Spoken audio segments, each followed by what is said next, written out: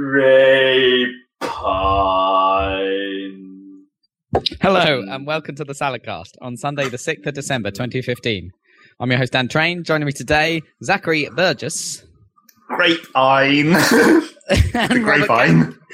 I heard it through the grapevine. Yeah. The grapevine. Heard it through the grapevine. What game has a character called Ein in it? Isn't there one? Well, are Like you an talking about RPG the of some dog kind? from the dog from Ike. Cowboy Bebop? Oh no. Yeah, I think I am actually. Yes, that is That's actually just one thing. Ein just means one in Japanese. Yeah, I know. Oh, So- that one. Yeah. Like, So in German, not in German. Japanese. oh yeah, It's yeah. in Japanese. It's ish. Yeah. Sorry, wrong one. So why is it one? Why do they use German? There's no German thing to do with. Or I don't. There's some Bebop. reason why he's called Ein, right? Because he's the data dog, right? There's no Data dog. There's no way Data to dog. tell if they. That's a sort of classic thing in animes, isn't it? There's no way to tell if it's all in Japanese, but are they Japanese? Yeah, well- Like sometimes they're not, and they just talk Japanese. Well, they Yeah, eat yeah. like quite a lot of noodles and stuff. But I mean, I suppose that doesn't. That mean could just be anything, convenient so- space food, though. That's true. But the Japanese do like their German, though. In fairness, That's true. they do like there's a lot of like historical sort of World War-esque Well, that's just because anime World that War's a they convenient Yeah. thing to base things off, as always. and they sort of end up coming up with an odd mismatch of like Allied forces and German style. Oh, they're saying To- it to might be represent- it might be short for Einstein because he's so clever. Ah, of course, But I don't know about that. Ein, Ein. because he's the first data dog. Now that I think about it, doesn't Einstein just basically mean one mug? That's true. Oh dear. Because everything in German is. Is that- Albert literal, one isn't it? mug. Is that like a description of how much coffee you can drink, or like how many beers you have before he's under the table? Yeah, It's like, exactly. it only takes one mug for you to convince him of relativity. Apparently, I read the other day that he said his number one idea was relativity, and his number two idea was putting an egg in with the soup or something, so that when you're done, you don't waste two pans and you have like a nicely done egg as well as the soup or something like that. I'm not sure that's that possible. good an idea. That's kind of a lot of one pot meals. I think sort of Yeah. randomly throw like an egg in, don't they? He That's thought sort of that, and he was genius, like, except for I'm like a why? genius.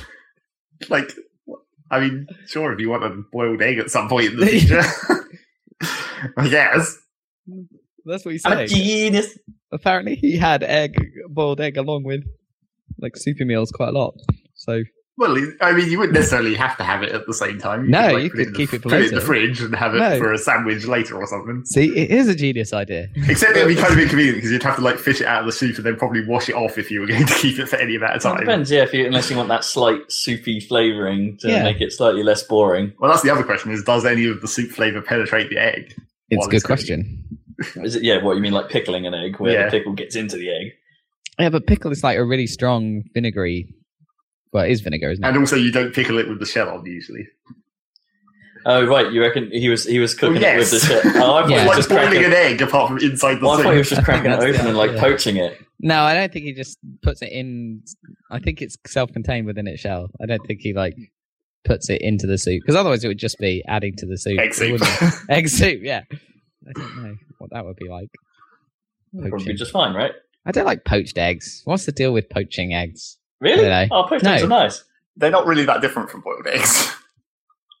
You sort of put them with hollandaise sauce on a nice bit of bread.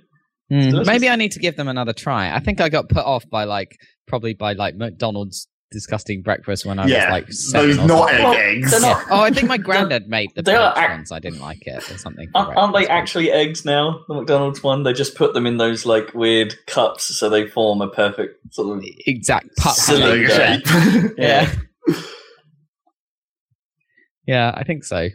I had McDonald's breakfast the other day and it was actually quite nice, but I didn't go for the egg one. They had different alternatives, including the bacon roll, and there was like a sausage. You know the sausage patty that goes with the egg in the McMuffin or whatever it is? Oh, yeah. They had that in something The else. burger-style sausage. Yeah, exactly. So it's like it's sausage meat, but it's in a burger patty. Yeah, A sausage But patty. yeah, they had something similar to that, more burgery, but just with that and stuff, and that was nice. Yeah. Basically, what you want is McDonald's to just have their normal menu in the mornings. Just I know, but you can't even get that, can you? There's that famous scene in that movie, but I would be the opposite. I can't remember the movie, but there's one where he absolutely freaks out because he's 1 minute late for the breakfast, and they flip the signs over and he can't get the breakfast, and they're like, but it's right there behind you, just give it to me. And they're like, no sir, and then he like totally freaks out. But I would be like, no, give me a £quarter. It's freaking McDonald's. I think 24-hour ones must do. No, do they? I mean, what's the point of having a McDonald's that's open 24 hours and then you can only get like certain things at certain times? Like, when do they start serving the breakfast? Like 4 a.m. or something? Or I guess, yeah. That's a good question. There's one down the street from me, but obviously I've never been there since past like normal times. One that's 24 hours, I mean.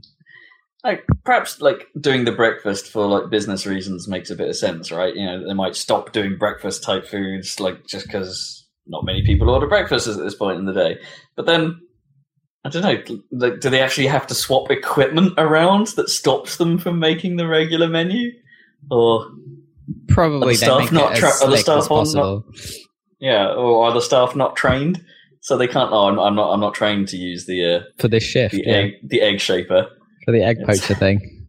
Yeah, I imagine they make it simple enough to... I don't know, though. They probably have to train everyone and everything, just in case. Yeah. You'd think. It's like, no, I'm only on packaging. I'm only allowed to close the boxes. You get a little gold star for that if you've been doing that for 10 years or whatever, closing boxes. Or was it... Or I'm only on lettuce sculpting. The burger comes partially formed to me, and I try and sculpt the lettuce so it's within the bounds of the burger, of which nobody has really achieved this. Yeah, no one's ever succeeded. No gold stars for that. Yeah. Very seldom. Only the ones they're taking photos of. Although apparently those aren't anything like the actual burgers, the ones they take photos of. No, of course not. I mean, the classic bullshot technique is to make a burger that's like half the size. Yeah, that's right. Yeah, so the lettuce looks huge.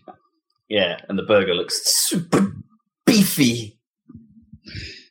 But of course, the giveaway is the sesame seeds because they look massive.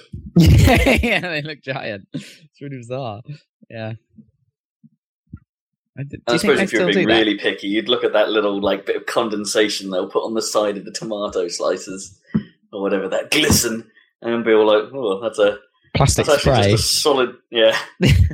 Yeah, it's weird. The weird world of fast food bullshit photos. Food bullshots. I wonder if it's the same company that... Do you think they do... There's a special company that does that? Or do you think like McDonald's have an in-house department? Or do you think like Burger King is one day and McDonald's the other day or something?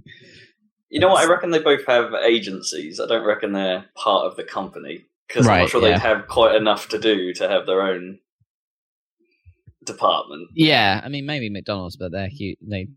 Maybe they have one department that does it internationally or something for every single... It's probably maybe, but then that international office would have to be able to get all the burgers in that are being made across the entire world. So they'd need the biggest, most extravagant version of a McDonald's kitchen. That's true. It's just a sub part of TV advertisement companies, I'm sure. They probably just, it's like, while you're doing the TV ads, also take an actual nice photo of this burger as well. I do know of a company in Norwich whose primary role is to basically take branding photos of products for supermarkets. Well, that's supermarkets, though. They need a lot of pictures of stuff, not just TV. Yeah, it was one of those things, like, they need to take the pictures down and to put them up on their websites now, and to track them that way. So they get these agencies in to do it all for them. I should probably know more about this, given I work in an advertising agency. I don't go down the end of the office that has the production people that do the TV adverts and stuff. Ooh, they actually do that stuff for you. Yeah, they do. Yeah, it's called Cream with a K. Cream. Yeah, they make various TV adverts, but I don't. So I don't. I come in late on most days, but on a Monday they have a company meeting type thing, not like town hall thing, and often they'll play their latest TV advert. But like I don't turn up most of the time, and also it's insanely loud. For some reason they have their sound system turned out really high in there. So it's like advertising. Yeah, exactly. Because usually I don't buy our shit. I don't see TV advertising much, and like so, and usually I'm deliberately not paying attention to it when it's on. So when it's like, look at this advert, I'm like, and my brain is literally it's trying to tell me not to watch it while it's being blasted in my face. Well, you see, I think that's the problem with, like, at least with maybe it's a thing as you get older, I guess, but like that sort of that mix that adverts have on TV, right? Yeah. That sort of super compressed, super loud, sound mix.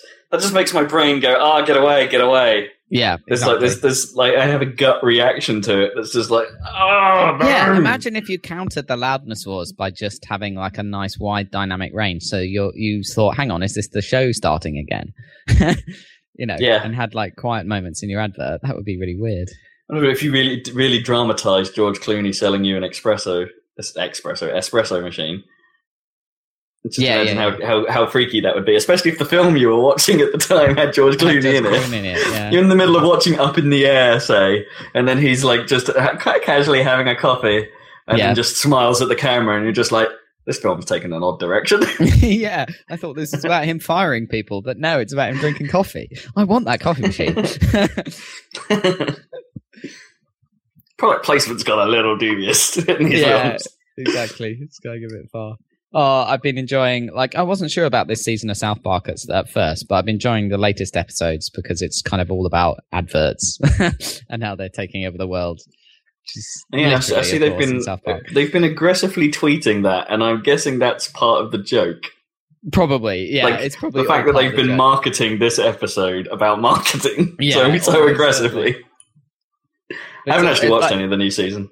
But it's got one part of the joke is that Jimmy has a special ability that he can tell the difference between a piece of a real news article and an advert, and no one else can do it. He's the only one who can figure out the difference. And they test him, and he's going, that's an ad, that's real news, that's that's actually an advert for cat food. No, yeah. It's really cool. I know this as because the episode's called like sponsored content, and the other day I had to put those fucking Taboola, for swearing, but the Taboola adverts into I-100. You know Taboola? They like provide sponsored links things. So it's like yes, I've seen that because I've noticed, like, I don't know how much you've been if you guys have been using Edge much or something, but Edge has that sort of dashboard page, right? Like, and MSN, Edge, for instance, when you fire up IE. No, Edge the browser. Yeah. Oh, right. No, I haven't used it. It's like, because that does, but I think that has like the MSN slider on it. And even if you fire up IE, like for, some stuff you need to do with IE. Yeah. And, my one still launches into MSN. You see the slider, like, at least on those, like, they put into their main news slider every now and then, like, a few articles, and you can see a tiny little writing underneath that's like provided by Taboola or something. Right. There you go. Taking over the world, or clickbait. I don't know. Yeah, they often have very obvious names. It's like that'd be great if they were called clickbait. That would be brilliant. Yeah, ad stream. Yeah, this is a clickbait article. Just be out there. Just say it. It's like, yeah, we know this is shit, but you're gonna read it anyway. I love how the Onion's BuzzFeed parody is called Clickhole. Have you ever been on that? It's really funny. It's really well made. Yeah. Did we talk about on the podcast about Clickbait Robot before? Yeah. That was a good one. That's a good one. There's a Twitter feed called Clickbait Robot. Go check it out. Okay. It just makes up garbage, like the most, like, really ridiculous things. Like the good one from the other day was like Why I Quit Club Penguin by Gary Barlow. Or 95 times that George Osborne has looked like bees. Really things that make no sense whatsoever, but they're like following the same pattern as clickbait articles. Is it just one of those like Markov chain things? Have you ever tried that where you feed in like you give it a corpus, like you feed in all the headlines over the past year or whatever, and then it's actually quite good at creating new ones just using machine learning. Huh. Yeah, Markov chains, pretty cool. Oh yeah, maybe it's something similar. Yeah, it's really dumb. It is quite funny just to like come up and see that on your feed every now and then. It's super dumb. Anyone else is super dumb? What is super dumb? Fucking Chrome. Well, yeah, Chrome is frequently super dumb. Why? What's it done now? They fucking updated to swap when you right click an image, open image new tab to the top, and then save image underneath it, whereas they were the other way around before. They moved it. So my muscle memory is completely fucked now, and I'm constantly opening images in new tabs instead of saving them.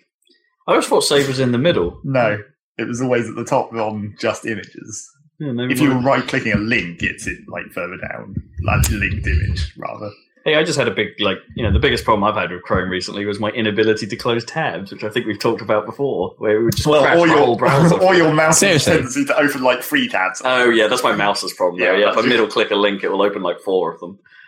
Oh, that's quite bad. But the thing about the changing of the context menu is like they probably have been like taking data forever and been like, oh, this option is used more than this option, so we can swap them around because that's the advantage of usability. But that fucks everyone equally because both sides have had their muscle memory trained to whichever one it was, and now they're both opposite. It's kind of one of those things like, it's one of those things like, I get the ideas that people go through about this sort of analysis, and it's like, oh, we should put the most commonly used stuff at the top, right? But it's then, when you've been doing it for so long, moving things is a bad idea. Yeah. I'm looking at you, Office Ribbon. It's like, as much as I liked you, and you're actually somewhat more discoverable and more sensible in some ways, most people hate you because you can't find anything in it because you're not used to where everything went. It's that kind of problem. Yeah. So it's like... And that's what most people complain about mobile UIs, right? It's because they it's just like buttons that have no labels and stuff. Yeah, it's the Wild West of garbage interface. Yeah, so it's like... That's the first problem with it, that they've swapped them both so everyone's equally fucked. But the second problem with it is they seem to have forgotten what the word context means in the context of context menu. Right? Because say you've right-clicked on an image and you've opened it in a new tab, so you've just got a tab with an image in, and the address bar ends in .jpeg. It's just a JPEG, but it's got a new tab. Right-click that image, the top menu option is still open in a new tab. So you just right-click it and open it, and it just duplicates it. And it's like, context menu, that means get rid of that, because that's not actually useful any longer. Yeah, that's pretty dumb. Well, no, that's true. It's just rendered that image into a blank HTML page in order to render it, and then it has exactly the same thing as everything else. So that's why that happens, but it's pretty dumb. I mean, the counter-argument to paradigms like that is that, if you right-click and it shows something different and it's not what you expect, even regardless of context, then that's what, because it's different, you go, oh, I don't know what I'm doing now. Or you can just grey it out so you can't click it when it's in a tab by itself already. Either of those options would be nice. So yeah, I've been annoyed for like a couple of weeks where it's just like I'm opening new tabs all the time. I might just have to start drag-dropping into a desktop folder or something. Is there not a keyboard shortcut for just say... I don't know, because it would have to be contextual to under the mouse. Yeah, I suppose that wouldn't work. Yeah. Or you'd have to select it somehow, which is pretty awkward in itself. It's just annoying. Boo, Google. Can't you just drag the image onto your desktop or wherever you want it? Well, that's what I'm thinking of starting to do, but that's like, then I have to not have it maximised. Yeah, it does work. I suppose it's fine if you've got 2 monitors, right? You just drag to the other one. Yeah, but then that's really far away. Then you're dragging like miles. What about the Apple solution would be long click, right? Or if they had touch sensitive words, hard click that image. Yeah, exactly. Well, it is now the long click is now the hard click in the newer phones that have the 3D touch or so called, which just has force sensitive touch or whatever. Click it harder. Is it actually force sensitive? Right, yeah. So if you press hard, but quickly, yeah. Old touchpads used to be able to do that because they worked on the theory of how much surface area your finger was actually I don't think it uses the the same. I don't think it's the same technology. I think it's a different technology to achieve the same sort of effect. Pretty sure, because that stuff used to be around years and years ago, and that's actually quite a clever solution to the problem. Totally, if there's more surface area on the pad, it's like you can assume your finger is pressing harder. I think of course that falls down slightly when you have people with giant fingers, but yeah, I think they actually have. I think, some kind of pressure sensitivity thing. And it has a weird haptic feedback, little vibrator pod, whatever, that gives you a different feedback to just the normal phone vibration. Taptic engine. Oh yeah. Oh, that thing that's in the watch. Yeah, exactly. That's in the phone or whatever. I haven't tried it actually. I think someone I know's got a. Oh no, they've probably got a 6 Plus or whatever. It's the 6S that has the Force thing in it. The new one. Yeah. The new. News. Dan's been in Morocco. That's not news. I That's have. like no news. I have. I was on holiday, not playing video That's games. not news for this podcast. Well, I don't know, unless you can tell us what's the Game scene in Morocco. yeah, exactly what's going on in Morocco. What the arcade's like in Morocco. Who's I the didn't DDR see- champion? I saw one like arcade machine in an old back alley or something that was like a Street Fighter or something like that. So that's about all I managed to see. I didn't see many people playing DSs or anything like that around. In fact, You didn't get any street passes. No, exactly. Sweet yeah. Moroccan street pass. Yeah, I That's don't think part it of the is. game, the street pass. There's like it recalls the country of every street pass, so man. you can get achievements for getting to so many different countries. Maybe that's the only reason I should get a DS for when I go to Japan, right? I'll just bring a DS and get all those sweet Japanese street passes. Yeah, but you'd You never be definitely able to. will. You'd never be able to stop doing it because it can only store 10 at once, so you'd have to be constantly checking it. 10 a day, I'm happy with that. I get like 100 street passes. More than I'll ever get. So what's Morocco? Well, it's a country in northern Africa. Morocco. Yeah. No, it's cool. So I went to Marrakesh, which is like the big city. I don't know if it's the capital. I don't think it probably isn't. Anyway, it's like a medieval walled city with a new city outside or whatever. But the medieval walled city is all pretty much, the same streets that it was, i.e. really, really narrow and tiny and Warren-like and impossible to find your way around. And you can't really use a map because there's people there going, hey, I will show you where to go. Come with me. I'll walk you completely the wrong way and then ask you for money. So that's really annoying. Yeah, but it's super busy. Yeah, you get hassled constantly, which is very irritating. I think that happens in less... Well, I don't know. Most tourist destinations have some level of that, right? Because it's like in Venice, you can't go 2 feet without someone going, gondola, gondola. That's true, but yeah, this is a little bit more pushy than that, I think. Anyway, well, you get that sort of in Cambridge that you can like come on the come. Do you want to come on a punt or whatever? But it's a bit more polite than and a bit less dodgy. It was slightly dodgy, to be honest, especially because all right, darling, want a punt? Yeah, what a punt. What a punt? I was with 2 girls, so it was slightly more difficult, but super nice food, really pretty. It was 24, 25 degrees or something, even though it was November, and like cloudless skies. And then we spent like 2 days in Essaouira, which is on the coast, which is a bit more relaxed because it's smaller and just had a beach and shit. It was nice. And nice fish, obviously. Fresh fish from the Atlantic Ocean. Oh, yeah. Fresh fish. Yeah, so it was cool. And I have returned. Awesome. Yeah. Where it is actually not as cold as it really should be. No, it's not. Man, it's been like sucking. I gather it's so fucking hot in my room all the time. I think it was like it's November. It was coldest when I was away in the heat or whatever. I think that we had a very brief spell of it actually being a little bit chilly. But now it's like, what's going on? People complaining that it's cold. December now, and it's like I don't know. My memories of November, like especially. I don't know, bonfire nights or whatever as a kid. Yeah, it's always the coldest thing imaginable, even though there's a bonfire. Yeah. Somehow. Yeah, I don't know what's the going worst. on. I think we're going to pay for it though, because I think it's going to be fucking ice and snow in March or something. You know how that happens. Be unusual. That has happened. Yeah. Anyway, snow in April once. Yeah. Yeah, definitely. We had a weird. Not even that uncommon, really. Yeah, it's not. Not really. I mean, not that much, though, most of the time. Obviously. It's weird. April feels like, in my mind, April is cold and May is really hot. I don't know what happens then. It flips over. It flips exactly so that it's fucking boiling when you go to take exams or something at like the end of May. Yes. Yeah, that is the hottest possible time. Is it May? Oh, you do exams? Yeah. Or is it June? It's more like No. June usually. Yeah. Yeah, well, it varies. Yeah, May to June. But yes, I remember that well. It's quite nice actually. Sometimes when you used to do exams and they used to put you in like the sports centre or something because it's like Large open room that's usually cold. Yeah, and has pretty decent air conditioning normally. Relatively. Well, it's usually got filled with a lot of active hot bodies. I suppose the aircon needs to be pretty good, or at least functioning. Oh, dear. Indeed. Any kitchen news?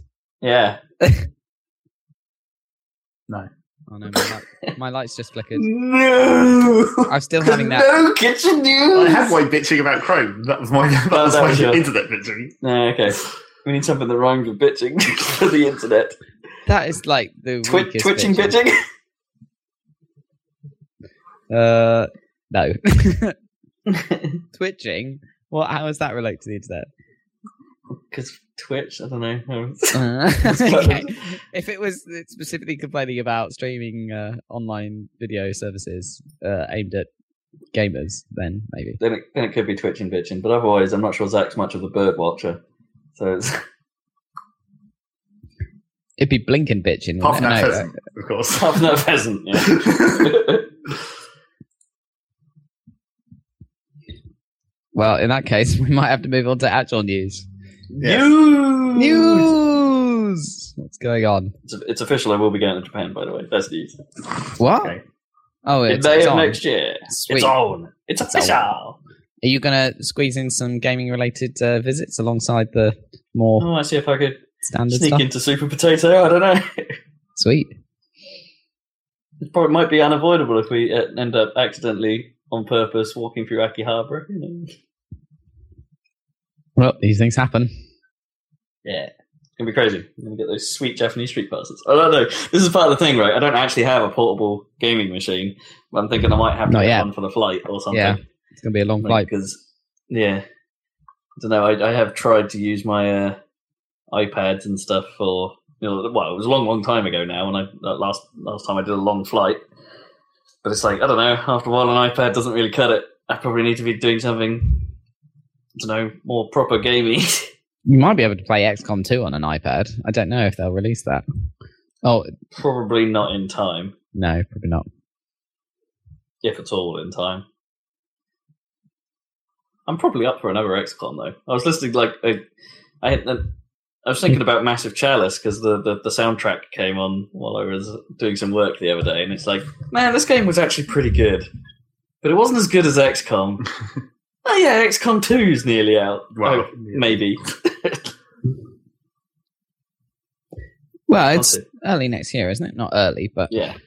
theoretically early next year. yeah. Still plenty of time to delay it. I was about to say, have we actually got a date for it, or I think They said there is one. March-ish or something. Marchish?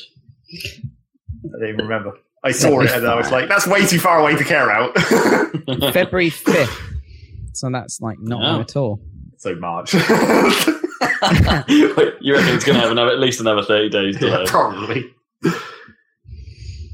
I don't feel like anything that they've said is coming out in February of next year is actually going to come out in February. There's been several things that are in that time zone. It's like, no one releases in February. Well, XCOM 2 was March. originally November, so they've obviously delayed it already to Yeah. do polish on that. So maybe they'll delay it again, or maybe it will come out on the 5th of February. So news on this 20... What day is it? It's... Not I already said- You're getting ahead of yourself Yeah, I know. slightly there. My note, I got confused because I was about to read the news and it's like, wait, hang on. I originally started this note on the 25th of November. So let's see. That confused me for a second. What have I got So here? I haven't got a lot, to be honest. I've got some pants news. Okay, I've got a few things here. Almost literally pants news. Let's listen to the Two pants. away. Extreme 3 will not be leaving Japan. Well, that makes sense after that vote where they fucked up all the characters. Well, they started a bit, and they didn't help themselves here because they started a little bit of controversy by saying, yes, it won't be leaving Japan because of the way girls are represented in the West or something. Like there was like it wouldn't be it wouldn't make cultural sense or something. Like, and they were just like, wait, what are you talking about? We like boobs, was basically the internet's reaction. Yes, but you don't like specifically the kinds of boobs that Japan likes. Yeah, I guess. It's like that's basically Japan saying we're all perverts, which is actually a good thing for everyone else. It's like no one else should be pissed off about that. People in Japan should be pissed off about that. yeah, in a way. it was a bit strange, but yeah, that's still not happening. And I think I forget who publishes Team Ninja's stuff. Maybe it's Tecmo. I don't know. Someone had to come out and say, yes, this individual's remarks were not representative of the company. Yeah, naturally.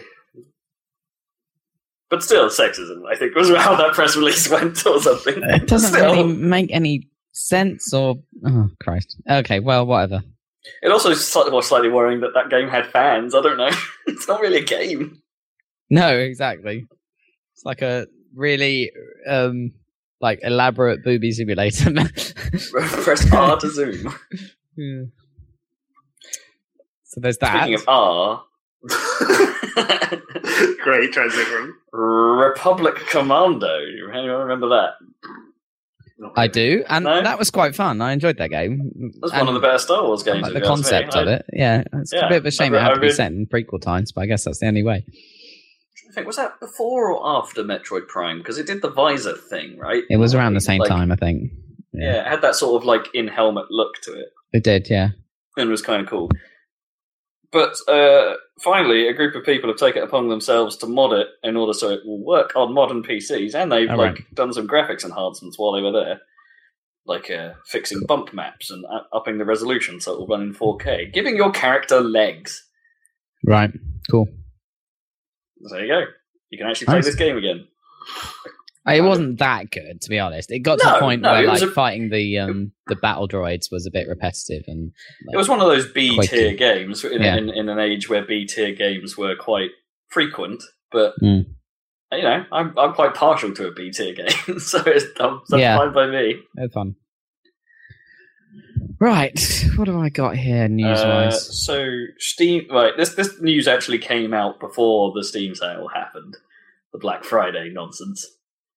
Anyone get anything good in Black Friday? No, I basically ignored it.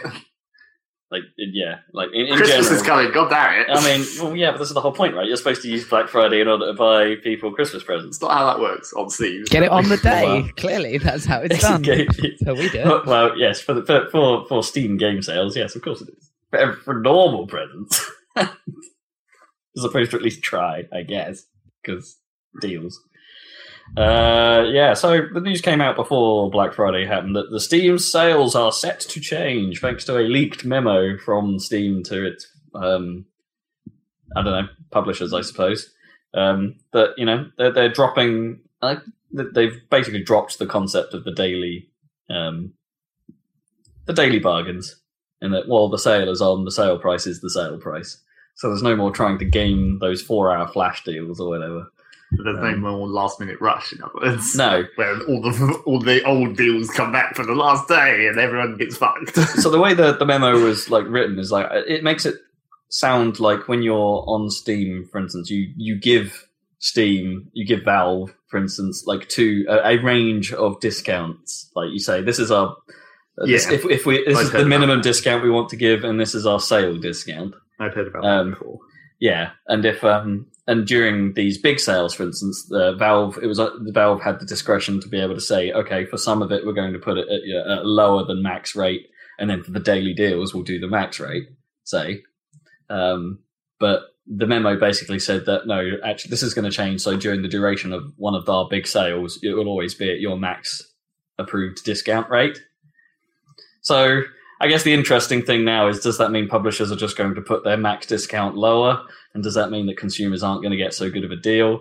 But in actual fact, are consumers just winning because of the fact you no longer have to rush or time your purchases or feel that pressure of being like, oh shit, do I get this? There's only 10 minutes left. Oh! What do you think then? I don't know.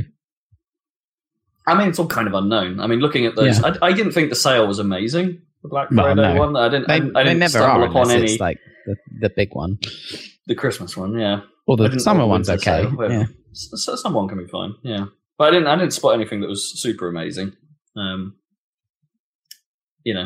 Half price off Witcher 3, I suppose, was a reasonably good deal, given that game is normally £50 or something, and they dropped it to 25. That's not terrible. Metal Gear had a tenner off. No, that's good. So it was all right. It's all right. I'm not sure there's a great list of games on there that I'm really after at the moment, which perhaps nullifies it a little bit. I was more interested in at the moment. My list is kind of consisting mostly of indie games and stuff like that, and most of the ones of those I was after were only very subtly discounted, like that sort of token 33% gesture. I don't know. It's like, where's my 50s? Where's my 75s, yo? And then that makes those indie games too cheap. They don't make any money at that point. Where it's like, oh, this indie game is now £3. Yeah, but it will get bought for that one. It's one of those, obviously it's a balancing act with sales and stuff like that, and I don't know. It didn't feel as impressive, but I guess it's because it's only a mini sale as opposed to the big sale. So we shall see. Yet to be proven. It's like that memo tells you about their pricing plan. What it doesn't tell you about is what dumb bullshit are they going to link into the sale this time. Oh, please no more clickers. TV clicker was no fun. No. Doorbell. Ding dong. You guys carry on without me. Well, okay. What news have you got, Dan? Because I've got a bit of news that's probably more important for Rob. Okay, well, let's see. What have I got here that we...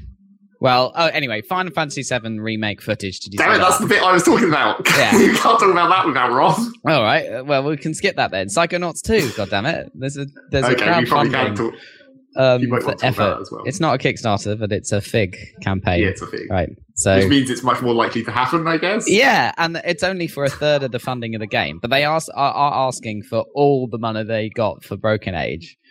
Which I think was quite a bit. Well, I mean, surely they should just, by default, they should just start with $1 million, because Notch said he would. Yeah, I know. He said he would. And he could now, quite easily. Yeah, exactly. Why he doesn't, but it's like 3.3 He could just fund the whole thing. Yeah, he could easily, and he wouldn't even break a sweat. So I don't know why he just wants to sit in his stupid house that he was competing with frickin', I don't know, Jay-Z to buy or whatever in Hollywood and not make any cool games. But there you go. Anyway, Psychonauts. That's cool because he's right. I mean, in the video, he's like, we made Broken Age because no publishers were funding and making adventure games, and we thought it'd be cool to do one in the modern time or whatever. Fair enough, and they did. But he's kind of right, and I hadn't even noticed that people aren't making third-person action platformer thingy games anymore either. So he's like, let's do one of those. They sort of got merged into third-person combat games. It's like the platforming became a subset of the if you look at Tomb Raider or something. Yeah, it kind of happened. God of War and Devil May Cry. Yeah, but Devil May Cry is sort of different, isn't it, to those games? That has a continuation from back then, doesn't it? But I guess, once Gears of War and then Uncharted took Tomb Raider and put it into Gears of War or whatever. So it was like a platformer plus shooting. I guess Tomb Raider always had shooting, but it was shit. Well, I don't know about Gears of War having platforming elements. No, I'm not saying it did. I'm saying that they took the part from Gears of War of the third-person shooting and put that into... I'm not saying Gears of War has any platforming. It's the other way. Yeah. I'm just saying that, that's where that came from, I guess. So you get to the point where it's all fused into a thing that's basically a first-person shooter, although it's in third person, and now it happens to have the platforming in it. That's a long way from the platforming. Everyone realised that platforming was not really that good a mechanic for third person anyway, unless it was a very specifically designed game for it. It's like those games that did include it. It was like, well, now we're kind of automating the platforming to make it easier because it's just bullshit otherwise. Yeah, that's true. So, but of course, Psychonauts always blended it with like kind of an adventure game with dialogue choices and shit and jokes. Well, more the jokes, not that much adventure. I mean, there wasn't really No. choices or anything exactly, No, and there was barely an overworld. yeah. I don't know if they'll expand on that or shrink it, the hub world type thing compared to the I was original thinking game. about it, and it's like really, I think it's kind of dumb, but I think what I'd actually want to have Psychonauts 2 would almost be basically a remake of the original, but like with an expansion pack. It's just like you want all the cool stuff that they originally had, because basically they're never going to top the Milkman level. Right, yeah. They've already made the best level ever. Yeah, well, I'll give it a go. Sorry about that. Emergency. Well, mum drop in to talk about various relatives having babies. Okay, All right. good. There we go. We're talking about Psychonauts 2. Oh, okay. What is your opinion? Well, I did hear your little bit about saying they can't beat the milkman, and it's like, yeah, they will struggle to beat the milkman. Yeah, that's what I said. They just He has to deliver the milk. It's like what Psychonauts 2 should be is basically 1 plus the expansion pack. So they should just remake the whole of 1, but just add more levels. Well, they were saying that 1 like only sold 500,000 copies, but then since recent times and Steam and everything, it sold another 1 million. So it sold more since Yeah. like 2010, Yeah, double so they did get- since 2010, Yeah, and humble bundles and stuff. I'm trying to think, 'cause the PC version came quite late, didn't it? It wasn't originally Yeah. released on PC, and I then don't they think it redid was. that Oh no, maybe it not was. that long ago.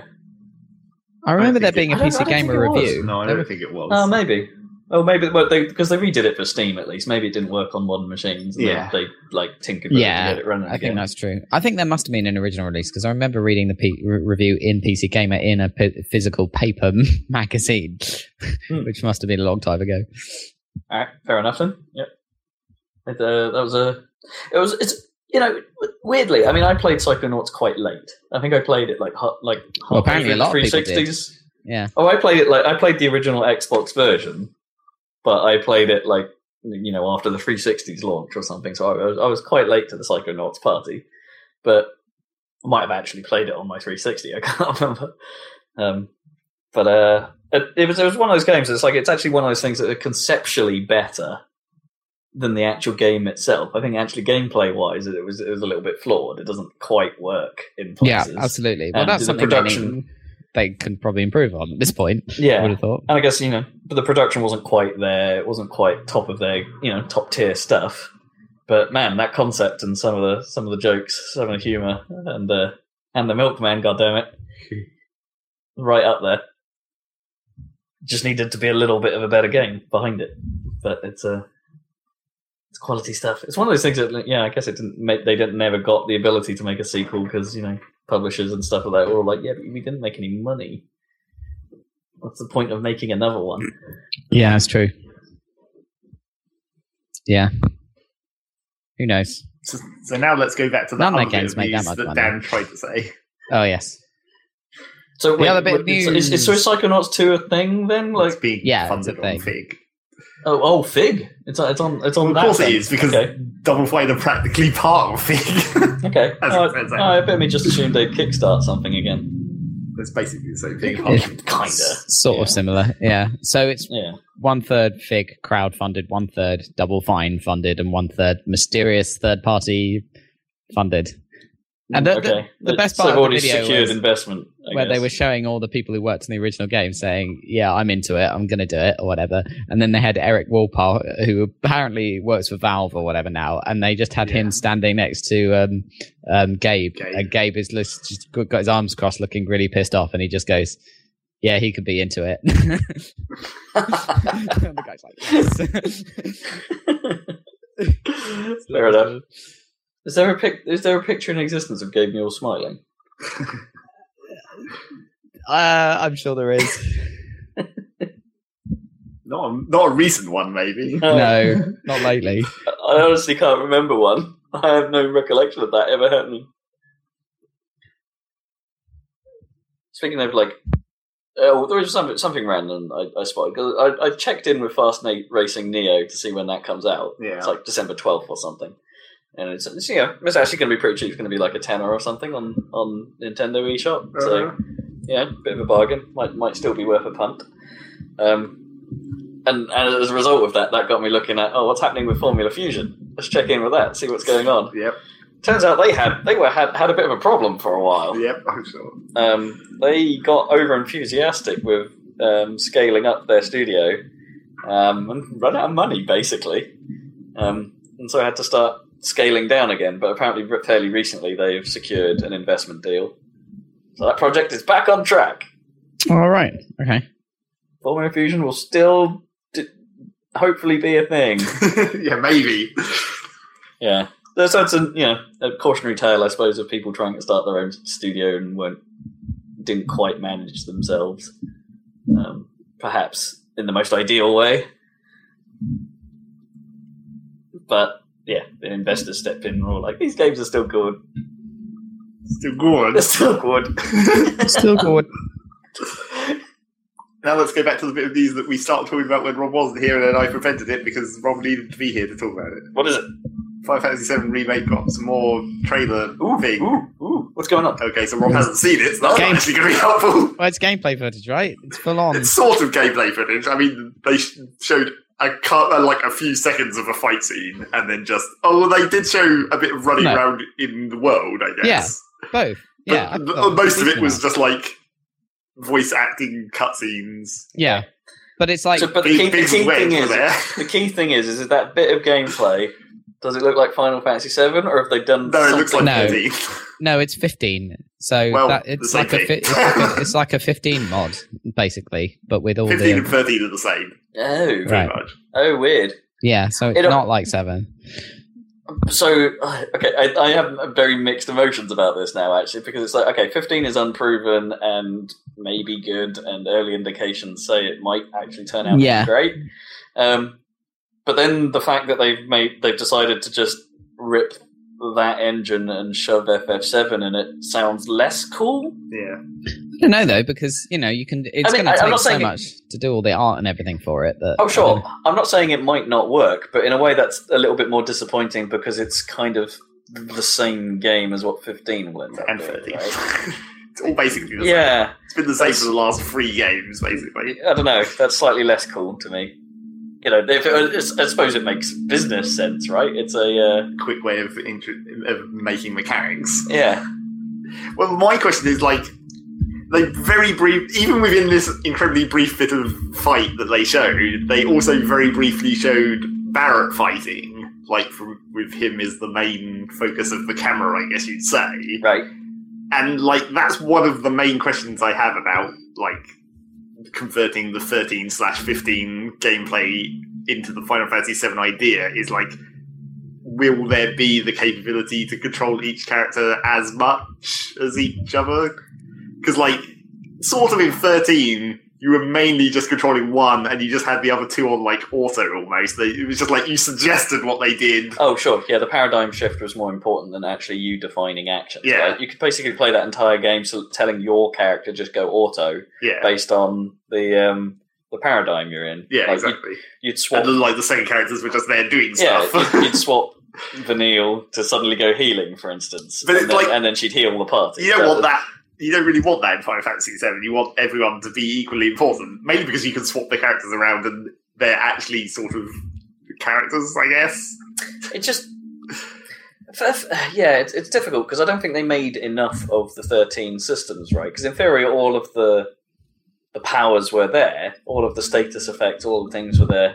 But it was one of those things that your characters would basically automatically figure out they what would just worked. Counter. They would figure out what worked and what didn't, right? Yeah. So if they used something on a bad guy and it didn't work, they would remember that and so wouldn't use that against that enemy again. So it meant very quickly, it only took 1 or 2 fights before your team knew what the optimum, in theory, knew what the optimum strategy was to sort of stun them or to buff you in certain ways against certain enemies. And it was and it basically sort of played itself after a while, which is a shame because it's other than you, they didn't play into the timing of when you wanted to shift stance, I suppose, shift these paradigms into different things. There just wasn't enough of that, and that's why it's that doesn't seem like it doesn't seem anything like the Final Fantasy system of turns and waiting. Old Final Fantasy is more of a puzzle, right? Yeah. Like, to an extent. I mean, sort of. I mean, it's not like in Final Fantasy 7 you can't just hit attack over and over and it'll work most of the time. Yeah, if you ground it up, right? Or at least that's to me what like JRPG fighting should be in a way, like more of a sort of or at least a bit more puzzling, a bit more of a strategy you need to figure out to like optimize how you do it. But it should be you that figures that out, not the computer. Yeah, I mean, it's like I'm not sure you in that 13/15 fighting style. The trouble with it is because it's not turn-based. It always wants to have something happening, even if you're entering a specific command. Normally, the other characters are doing stuff as well all the time, just to like make it look like stuff is dynamic. Or they'd just be changing position or something. But not in the same way as like what is that game called? Skies of Arcadia, where the background fighting isn't actually anything happening; it's just animation. Oh yeah. They would just stand facing each other, weren't they? Because that still is a turn-based system. Yeah. So it's like that. I don't know. Maybe they could sort of do that. Like you could make it so it's still a turn-based system and just have it animate stuff happening that's not actually stuff happening. Maybe. I was also thinking maybe they could do like if they wanted to still have some element of you playing all the characters but not having it be completely overwhelming. Maybe they could almost do it in like have it in like Fallout VATS, where like when you're entering your turn, time slows down. So it's like the stuff you've already entered for the other characters is still going on. It's just going on much slower to give you time to navigate through whatever you're doing. I don't know. They probably won't. It'll probably just be like 15, 13. I sort of wish... And then that'll also be a question of like, what about random fights? Will you be able to grind? Well, maybe the 13 system would have been better if it just didn't have auto, right? Where it would stop and you would like then queue up the commands that your characters would do when their ATB was ready, right? But all of this is happening simultaneously. Yeah, maybe. Like, there's no waiting for each character to then do its action. Everyone's just trying to do stuff simultaneously. I was thinking of like better turn-based systems, and I think like the one, I don't know what it was originally from, but the one that they used in the Penny Arcade game, the later Penny Arcade games, with that active time bar where like your speed would depend on like whether you overtook the other people's, but it was on like a continuous flow, so it's just like whoever's turn came up next just came up next. Child of Light had a similar system, right, with the time bar and things like that. Yeah, it's a neat idea. I don't think, and having not played the later Penny Arcade games, I'm not sure like if anyone's really. Again, that feels like a system that I don't think has really been explored enough. Like because Child of Light felt too simplistic in its combat. Like the timeline was a cool idea, but it was basically all you had to worry about. Really, the other status effects didn't matter as much. Well, I mean, that was sort of the case in the Penny Arcade one, because a lot of the abilities were about moving the timeline around, like pushing people back. And I didn't feel like that was enough. I felt like there needed to be more depth to that combat system. I liked it, but I think they can do more with it. I think, obviously, the important thing about Final Fantasy VII, though, is LOL voice acting. LOL. Yeah. Hear Wedge say terrible things in his terrible voice, because he's a fat dude with a dumb voice. I'm assuming they'll have had to have rewritten it, right? Like, it doesn't seem like it. Because bits of the translation just won't work, right? The translation was garbage. Well, I mean, they showed quite a lot of... I mean, it's right from the start of the game, so I was having a time remembering exactly what happened, but it seemed like most of the lines that were spoken were the exact same as the original. Well, I guess they might be, just doing that because just cutting out the interesting lines from the start of the game, or just fan service. When Wedge says you're doing this for the planet, and then Cloud's like not interested, and it's like that was sort of a weird line even in text. Yeah, not interested. And also it's like. Does this mean we have like any kind of date schedule for this? Like, because 15 is supposedly next year, right? No date, just more footage. So if it happens to come out next year, it wouldn't be too surprising, but it would probably be the year after. No, it's not. I think there's not a chance it'll come out next year. Well, if they're building it on the same engine at this point, it's just I'm not even sure 15 will make it next year. No, maybe not. And also, I'm not sure I like this design of Barrett. I think I preferred the Advent Children version. The Advent Children version was cool. I mean, they did show his all gun of the arm character in this. designs in Advent Children were cool. Sort of. They did show his gun arm in this short bit of the Final Fantasy remake, and it is just like a machine gun, except it's quite long. It's not as stubby as it is in the original. Yeah, okay. Well, it needs a bit of barrel, I think, in order, doesn't it? I don't know. It looks really weird in the first game because it's like a plate sort of thing, like it's like 6 pistols like three, attached to. Well, it's like it doesn't have 3 little holes, like a weird offset. It's like I always imagined it as being like the 6 barrels of the machine gun were hidden inside a casing. Like just the ends of the barrels were sticking out. Yeah, that makes sense. That's what I always thought that looked like. Yeah, but now it's much more obviously like a minigun. Minigun with the 6 individual barrels that probably rotate. You need that to cool them in reality on a real one. They need to be exposed, don't they? So they spin in the air. I think so, because they are on the ones on planes and stuff. Obviously, they're not inside. They're inside the fuselage or whatever. But yeah. Anyway, yeah. And like Cloud, I mean, obviously he looks like true to. Also, not as cool as the Advent Children version. Yeah, no, but his arms are like super weedy, and he's like wielding this gigantic sword. It looks really weird. Like maybe he has like force powers or something. But he's a super soldier, obviously. But even so, like it looks a bit strange. It's a little strange because he looks a bit weedy. I was about to say, because in the original, right? Like even in the slightly better versions of the models, his arms are a bit chunkier, right? Yeah, I don't really remember the better versions of the models that much. I don't know, like, well, at least in the chibi ones with the super ridiculous, like, super thick wrists or whatever. Yeah, but the middle part of his arm, where his actual arm is really thin in that version. It's like his shoulders are gigantic, his wrists are gigantic, but the bit in the middle is really thin. In the low poly version. The chibi version. And they didn't show any material or anything. I don't think they even showed a magic effect in that whole thing. They just showed lots of fancy light coming off your sword as you slash around, as you do. Are they going to shove orbs into your arm or whatever? Yeah, that's the question. Yeah. I mean, the fucking sword has holes in it specifically for materia, so that's always been the case. But it's never been used like that. It was only Advent Children they did that, right? Where it was like they shoved orbs into them. That was the only interpretation of that I'd seen. I mean, maybe they showed it in one of the other Final Fantasy VII spin-off games at some point. Oh, maybe. But it was really dumb, because it was like that original sword, the Buster Sword or whatever that Cloud starts with, very specifically has those 2 holes in it, and it has 2 materia slots in the interface, and you're like, well, that's where the materia goes, obviously. Yeah. But then as soon as you get rid of that sword, none of the other swords have any kind of holes in them, as far as you can tell. No, it'd be cool if they did, like, if that was the theme that they went for, like, you know, things actually had visible slots, and you put them in, and you see little like glowing balls where they go, and it's like, and you touch them. Yeah, or if they like, you know, even if they do the little thing like some weapon, like RPGs do, when you've got an added effect on a weapon that they start, you know, say you add electricity to them or whatever, lightning status, like the weapon gets slightly lightning-y. Well, that's not, and it's like that difficult to do, I'm sure. No, that would just be a change of the weird glowy effects that they all have when they're slashing around in the air. I guess, but yeah. Just little things like that would be neat. So yeah, it doesn't. So what we've determined from that trailer so far is it seems like they're changing the mechanics quite a lot, but maybe not the story, which will be interesting. Yeah. If they keep all the weird story elements that FF7 originally had, but in this modernized graphics. Yeah, so I wouldn't say I'm sold just yet, but at least I'm more intrigued than if it was just a straight up remake. Let's put it that way. Yeah. Cool.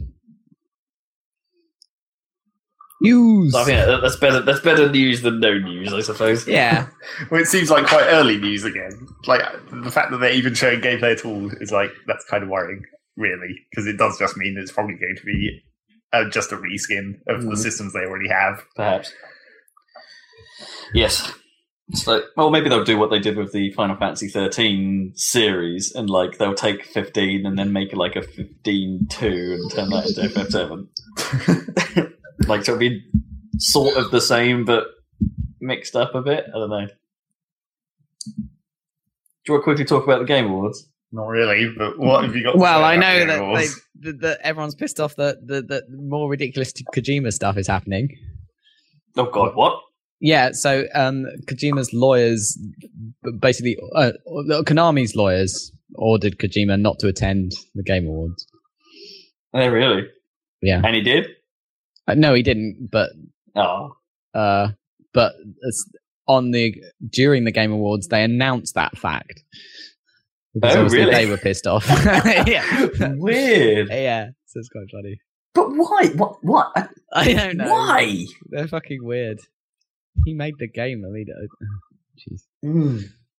Anyway, Konami just digging themselves deeper, but no one cares because they're not going to make any games anymore. So no one's going to give them any money anymore. No. No one's going to invest in Konami anymore. Like, not from the West, anyway. The pachinko parlors. Like, these pachinko lords of Japan may invest. I don't know. Yeah, I don't know. It kind of went the way of, like, I guess most, like, Game Awards or stuff. Like, but there's, like, the Game Awards themselves are slightly odd because they are, like, weirdly timed, I suppose. It's not the end of the year yet, so there's stuff still to come out this year. I guess, yeah. And to that end, they do work on their sort of December to December timescale, because I'm pretty sure they included things from late last year in their lists. Not that I have any of that written down, but it comes across as a little odd sometimes. But do you want to know what their game of the year was? What was it? Witcher 3. Fair enough. Seems like a big contender. Do you want to know what their utterly pointless extra award for developer of the year was? CG Project Red? Yeah. Surprise. It's like, I don't know why you have 2 awards for that. I don't get it. It's also strange, like something about the way they isolated Game of the Year and then had the best indie category. Like the big Game of the Year group just was very clearly like, oh, these are only going to be AAA titles, at least by their nominations. And then indie was like, okay, anything that doesn't fit into the AAA category, we'll just bundle it in here. It's like, I don't know. I think it's possible for an indie game to be the best Game of the Year, right? I don't know. Yeah, why the hell not? It's just how it looked. Maybe that wasn't. I'm guessing that's not the intention, but. All right.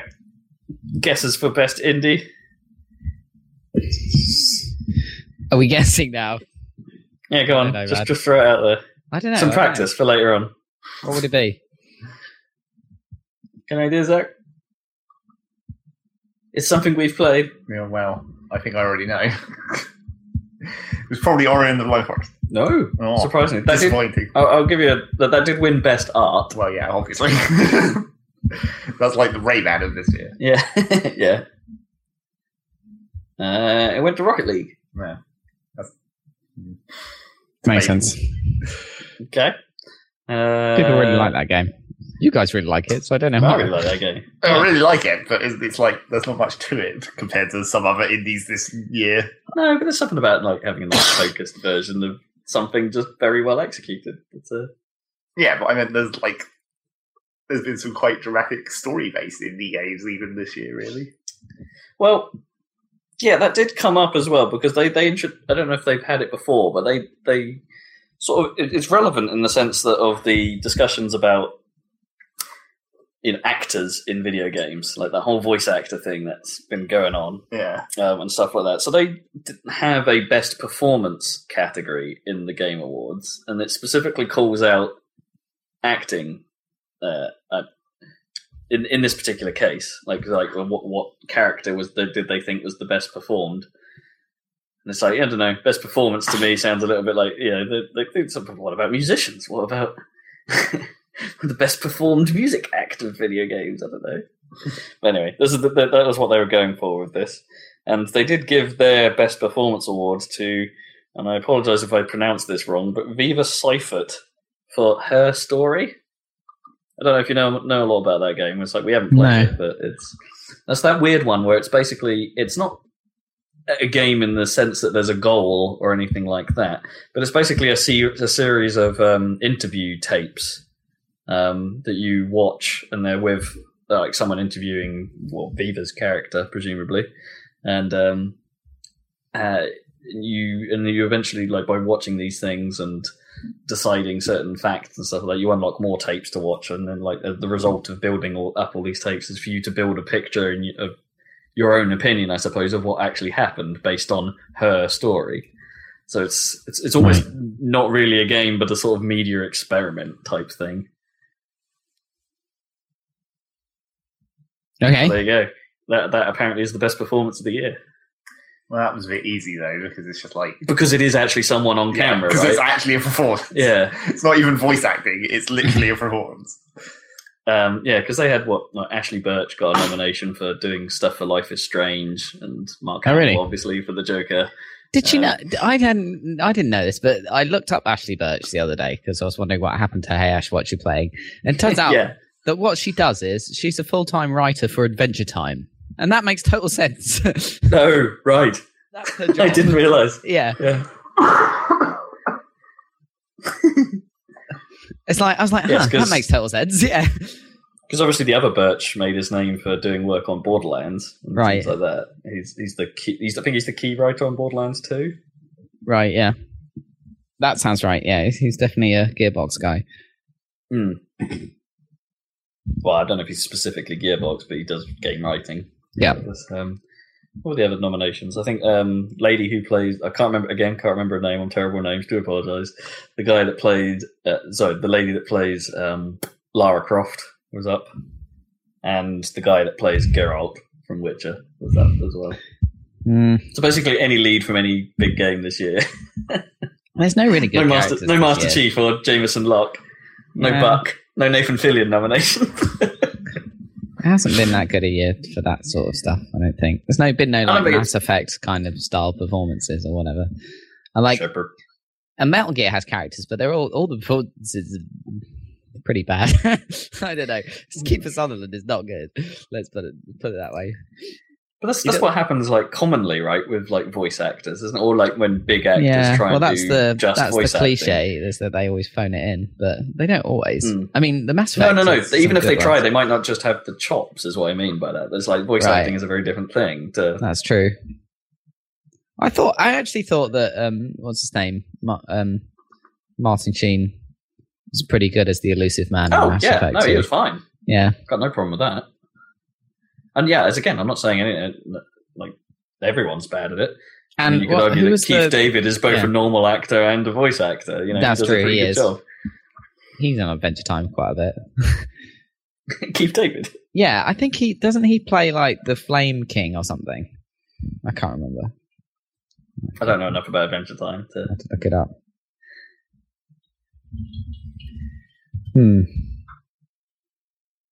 Sherper. Yep, Flame King, voiced by Keith David. There you go. Okay, awesome.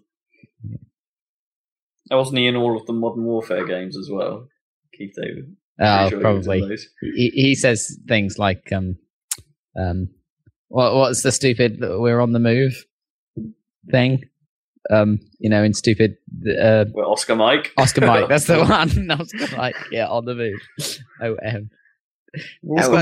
No one really says Oscar Mike. Do they? It's quicker to say on the move. So yeah, it's good. It's quicker to say we're on the move. Yeah. we're en route. En route. I'm pretty sure that's come up in a Call of Duty game. It's we're en route. Yeah. Anywho, that's all I got for news. Cool, that's the end of news. It's time for what you've been playing. What you've been playing? Oh wait, there was theoretically one more bit of news. Theoretical news. Well, because it's still quite a long way away, relatively speaking. Oh, I guess it's another February thing. Right. Rocket League's going to come out on Xbox One. Oh yeah, that's kind of a big deal, and it's getting some cool cars. Yeah, there's something here I'm reading that says that the developers are saying there will be no crossplay because Xbox One as a platform pretty much full on doesn't support that at all.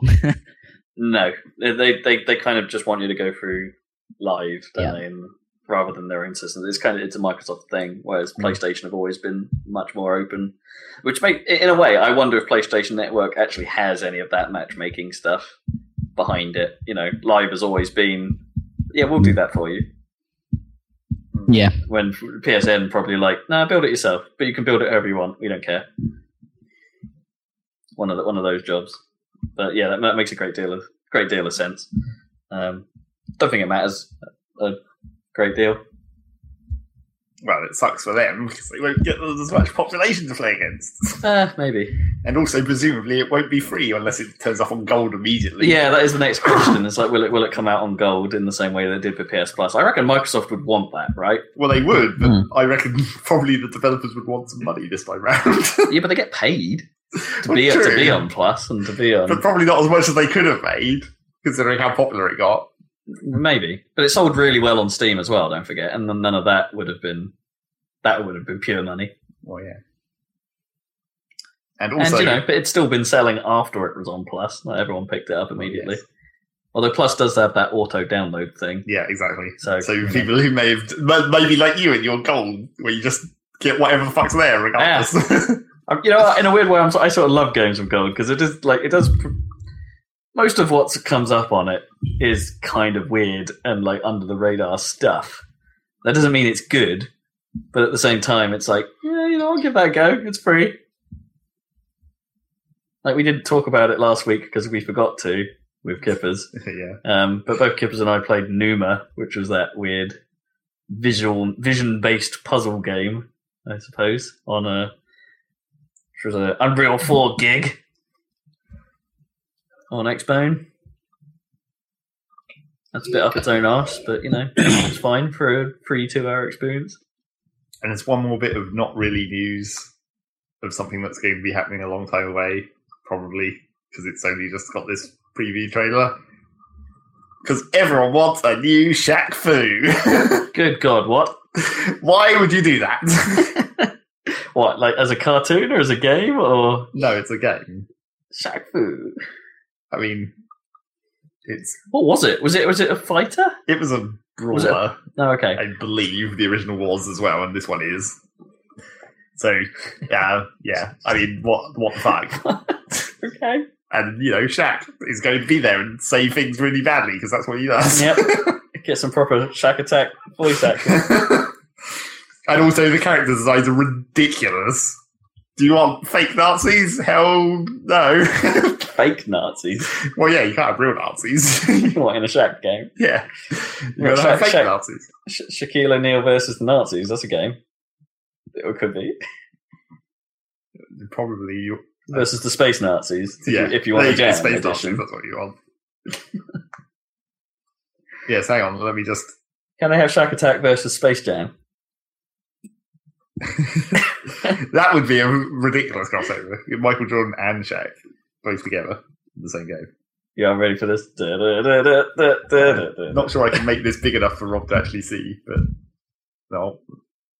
Man looks up thing on phone. There you go. You've got fake Nazi, Asian woman with huge boobs, and black guy with scissor on his back. What the hell? Okay, this is very. What is going on there? This. I don't. Yeah, let's call him a Nazi. Let's carry on with this. It's got the fake swastika with the bird it's the GameCube logo. Yeah, it is a G. He's got the GameCube logo, or alternatively the Gru's logo from Despicable Me. Yeah. Okay, that's weird. Also, what is she in the middle is supposed to be? I don't know. It's just like sassy 70s huge boobed Asian woman. I don't get it. No, and then of course you've got to have the purple stuff. Scissor. Yep. Scissor. You've got to have the purple stuff. That's really weird. Neon trash can warrior. Yes, so yeah, I thought that is ridiculous. I mean, of course it was going to be, because it's fucking Shaq Fu. Oh man. Is Shaquille O'Neal run out of money or something? And it's just like, I'm going to fund a video game! Or get paid to appear in a video game. Yeah. Not fund it. I don't even know whether that's a Kickstarter or not. I didn't really look into what's actually happening. Weird. Yep, very weird. Any more last minute theoretical news? No, that's it. Okay, good. Dan, who's kicking off what you've been playing? Should we kick with you and your Metal Gear escapades? You can kit with me. I've been playing Metal Gear Solid. What a surprise! I've also still playing Wipeout Pulse or whatever in the off periods. Oh yeah, I keep meaning to go and try that. No, again. It's good. It's quite long. I've been listening to it. I've been listening to its soundtrack like recently again. Yeah, So I might be it's a good going soundtrack. overboard on the soundtrack. It's lucky it's a good soundtrack because it goes around and around and around. Yeah. I wish there was more songs in there, and I could just play Spotify at the same time and turn off all the music, I suppose. But for the time being, I'm playing the. You'd need to find music that was suitable for Wipeout to play alongside Wipeout. I think Yes, nice. It has to be crazy future breakbeat. Yeah, breakbeat, trancey type stuff that is also simultaneously a little bit chilled, kind of. I don't know. Yeah, sort of. Yeah, it's not More really ambient dancing music. than you- Yeah. No, very much not dancing music. Unless Yeah. you want to, I don't know, glitch the fuck out, like and just sort of break bits of you. Exactly. I don't know. But it works great. It's like, Obviously, I want another Wipeout game, but this one is pretty good. Considering it's a PSP game and I'm running it at 2560 by 1440p or some shit. I don't know. Yeah. did you ever figure out Obviously, how it to doesn't get hold look of all the good as free Wipeout, download obviously. stuff? Yeah, you can get that, but Cool. when I reinstalled Windows, I lost it, so I need to go looking for it again. I had to do a bit of a hunt. There was some YouTube video that had the shit, but you can add that stuff. But I don't think it's Good. there's as much stuff for Pulse as there was for Pure, because Pure basically doubled Oh its size. no, sorry, you're right. Yeah, Pulse had actual proper DLC. Sorry, Yeah. it was Pure. I'm thinking. I think Pulse Yeah. is a bigger game, pretty much. And Yeah, it- Pulse is yeah. a bigger game. Yeah, and it handles handles more like Wipeout HD did. Yeah, I think it does. Yeah. I wish I could Which just I play think I Wipeout prefer HD. slightly. Yeah, but yeah. Well, yeah, maybe I should go. Maybe I should just do that. Turn my PS3 on and actually. Well, play you can actually do Wipeout that. again. I never had a PS3, so I never played. That was probably the one game I wanted. It was some like downloadable game, but there you go. Oh, it was good. On PS3. That and Uncharted 2, I suppose. But I just played that at yours and then never played it again. That was fine by me. Metal Gear. Yeah.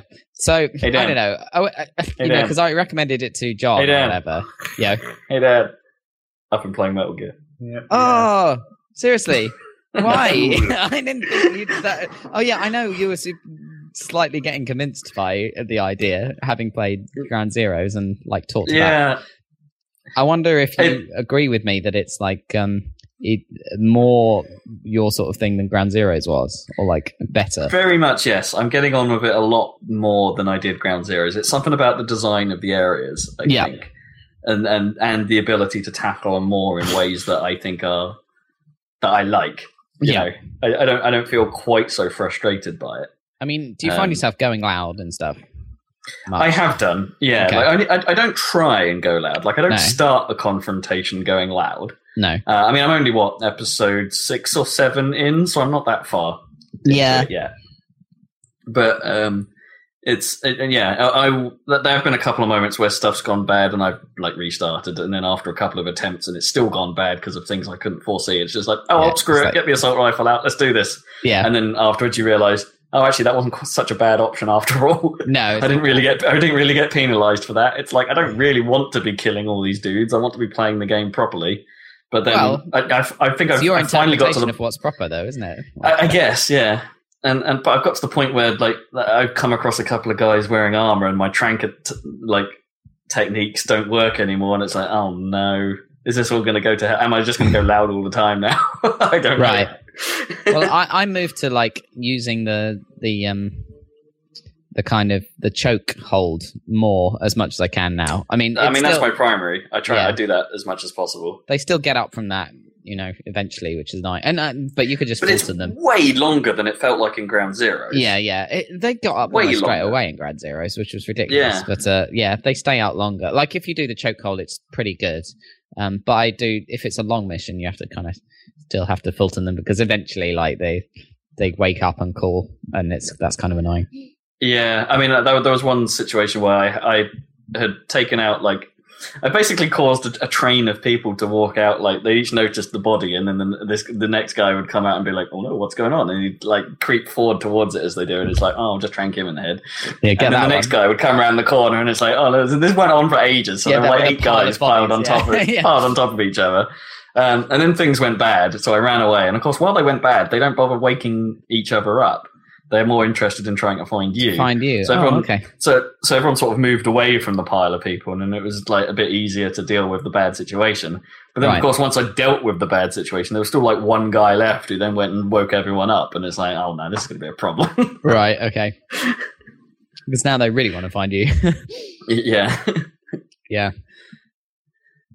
You'll probably overtake me. I wouldn't be surprised. I've got like 26 hours or something on the clock, and I only just got to Africa. And I was talking to John, and I'd recommended it to him after I was playing it for weeks, and he's like probably finished it. You know, the way he just cheeses everything. Oh yeah, he does. He like goes into the side ops and like runs in, gets the prisoner and runs out without even doing. Do you know what I mean? Really? Just to get there. Well, that's the way he plays games. But for me, it's like that completely would break my suspension of disbelief. Like I wouldn't have fun playing the game that way. Like cheesing everything.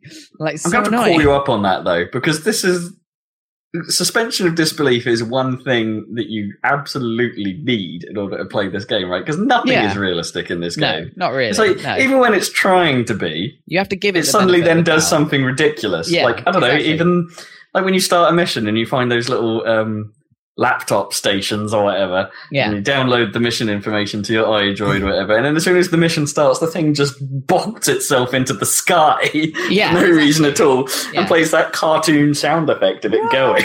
Yeah, so exactly. whoop. That's the thing about Metal Gear in general, though. That's what I learned from watching all those videos of all of the cutscenes of the previous games. Is that like they so know their games, and they don't try to be anything else. But it's like anime in that it's ridiculous and also very serious. That's the thing I had to get my head around. It's not like ridiculous because it's stupid and funny all the time. It's like very self-serious, in fact, and like it wants you to take it seriously at the same time as having superheroes and like insane nuclear bipedal walking tanks and shit. Like it's like a kind of doublethink thing. You know, well, you have then it's like it's the cartoony things that are thrown in that just seem so out of place. But then you kind of you're all the more happy for them to be there. Yeah, because it's really strange. It makes it fun and like weird. Like even little things, like every time you get on the horse and it plays that little drum roll. Yeah, it's like and dramatic. I'm on a horse. Angle. Yeah, exactly. It's like such stupid stuff like that. That's why, because traditionally, I always thought like Metal Gear is dumb because Splinter Cell is like so much more kind of realistic, and it's going for a kind of realism, even when it wasn't. Like in terms of the gameplay, it definitely wasn't. Like you could just pile up, you could knock people out, and they'd be out indefinitely, and you could just hide them in cupboards. And as long as they didn't have a bit of light hitting their foot, it wouldn't set off the alarm. Stuff like that was stupid, but at least the tone of the game was kind of serious and. It didn't. The tone wasn't all over the place. Whereas Metal Gear, the tone is all over the place. But like now, I'm like, no, actually, this is video games. This is freaking great. Like this is fun. I gotta admit, and like even the sort of slow pace of it, which is something I would normally I just would run a mile from, and the fact that you actually do go back to the same areas perhaps more often than I would like. You do quite a lot, even if you're trying to cover off side ops and things like that, and you're because I do trying to hit them up. Yeah, so far I've been doing them all that have come up, and you're going back to there's one village in Afghanistan that I think you get a main mission to do, like one of the first main missions or something, and the side ops just keep bringing you back there. It's like I'm kind of bored of this area now. That one base with the sort of moat around it. Yeah. And the barracks. The barracks I found super annoying. I've been back there a few times. I think it's the barracks is the one where you have to go upstairs to get to where they're always holding the prisoner. Oh no, the barracks is the one with the basement. That's a different one. Yeah. Oh yeah. Okay. Yeah.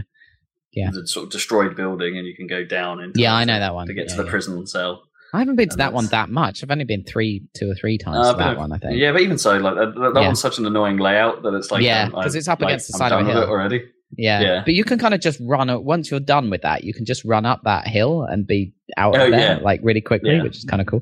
Anyway, I mean, it does have a few of the problems that I'm sort of annoyed with. Like there's one of the longer missions so far as you go follow this road for ages, and I think it's the bit where there's a sort of bridge construction going on at one point, and then you get to the end and it's in like a temple, and you get one of those sequences with the mist. That's a long mission. It's a very long mission, but it's like that bit at the end I found super frustrating because it's all in that tight spaces, and there's plenty of angles at which you can't. No, but it's just getting to the prisoner. Right. Oh, I see. Like without trying to get spotted, it's like because there's a number of people escorting him, but then there's also a ton of guys in that temple structure. Yeah, and it's like, I don't know. I found that real tricky because it's just like there's no way I could have known that guy was there, and it's like that got real frustrating real fast. I think and eventually, as always with me, it went loud. And then that made everything real convenient because people were looking in the wrong direction more often. Oh, cool. So it's like, I'll just creep up behind all these guys because they all think I'm over there. Oh, you actually like it sometimes when they break their paths and are looking. Yeah, because they think I'm in one location, sometimes. and yeah. Like one of the tactics I seem to have I've used quite a bit now is the thing where you're supposed to, like, if you put explosives on the communications dishes, yeah, you can block HQ reinforcements. Yeah, and it's like, actually, what I'll do is I'll go around the level and I'll set a few of those up. Yeah. And then if I think things are there's a situation I can't quite get through, what I'll do is I'll just detonate them. Right. And that will change where everyone is, and that might open up a window. A way through. And it's like, being able to do stuff like that is cool. Yeah, it's cool, right? I don't know. It's fun. I mean, I try to go for perfect stealth, no kills, but I almost never... Because I rely on reflex way too often. Yeah, I go in reflex. Way too often. You can get upgrades that extend the reflex, by the way, if you haven't noticed that. I can't remember what it was, but have a look through I can't remember what equipment it was. I haven't tried using the Phantom Cigar yet, which supposedly makes time slow down. No, I haven't used that either. I think that's to, like, fast forward through time when you need to. Like, on the last mission, I should probably have used that. I can't remember. I misjudged what that meant then. I thought it was, like, to slow down time and, like, do increase reflex, like, that kind of thing. Like, you have a smoke and suddenly you're like, all right, I'm on this. No, I think it's just, I've never used it, but I think it's just for, the mission's at night time and it's the middle of the day. I need to get to that time type thing. And I feel like I should be using the box more often. Like, the box is really good. Yeah, I don't use it as much as I should, but yeah, it's really cool. Even for, like, just the stand up and salute tactic, to confuse people. Yeah, should probably do that. It's hilarious, man. I really enjoy it. But yeah, I am, like, apparently I'm taking my time over it because I'm only, like, my completion is like 13% and I've been playing it for like 26 hours or something like that. So I don't know. I think I'm like less than halfway through the story missions because every time I come to it, I'm like, well, I haven't always got this story mission could be like 2 hours or something or more. And I'm not sure. So I'll just do some side ops. So I tend to do that. But I did it. And then I'm like, no, this is ridiculous. I need to keep going with it. But I got to the Africa stuff and, like, the first one was at night. And I didn't think Africa looked as good as Afghanistan because Afghanistan looks really good. Like, it's a really good looking game. Yeah. I mean, I was a little reluctant picking this up because I got the PC version. Yeah. Because top tip, CD keys. I think we've talked about these guys before. Occasionally, they have some insane deals on like brand new games, and you just get the CD key, you plug that into Steam, you're away. I had a really good deal on Metal Gear for this, so it was that helped a lot in the decision. But I'd heard good things about my system's aging a bit, and I was thinking about whether I should get that or maybe The Witcher as kind of a last hurrah for the year, and. People had said, okay, Witcher will run okay on an NVIDIA 670. You'll get by just fine as long as you don't mind it looking a bit like the console versions. And it's like it's fine, but I know I can do better. And it's like I'm not sure I like 30 frames per second on a PC. No, I'd probably have to do some stuff to cap it off to make it look okay and things like that. This I could run above console quality.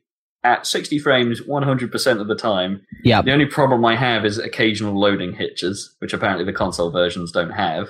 Right. I've had so Eddie is a big I think we've had on the show years and years ago.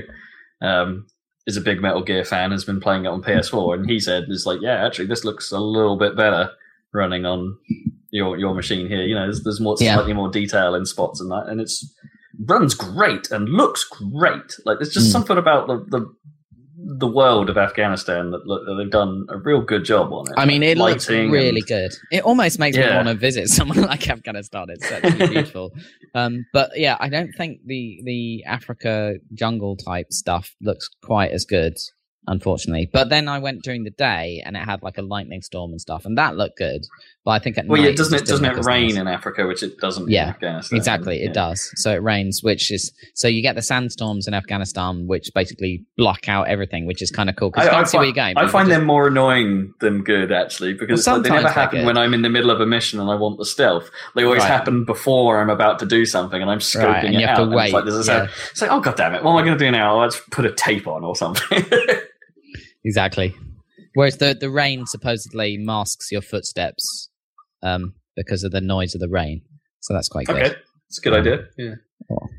Although I'm not sure, I might just get the sneaking suit and have my footsteps be silenced by that.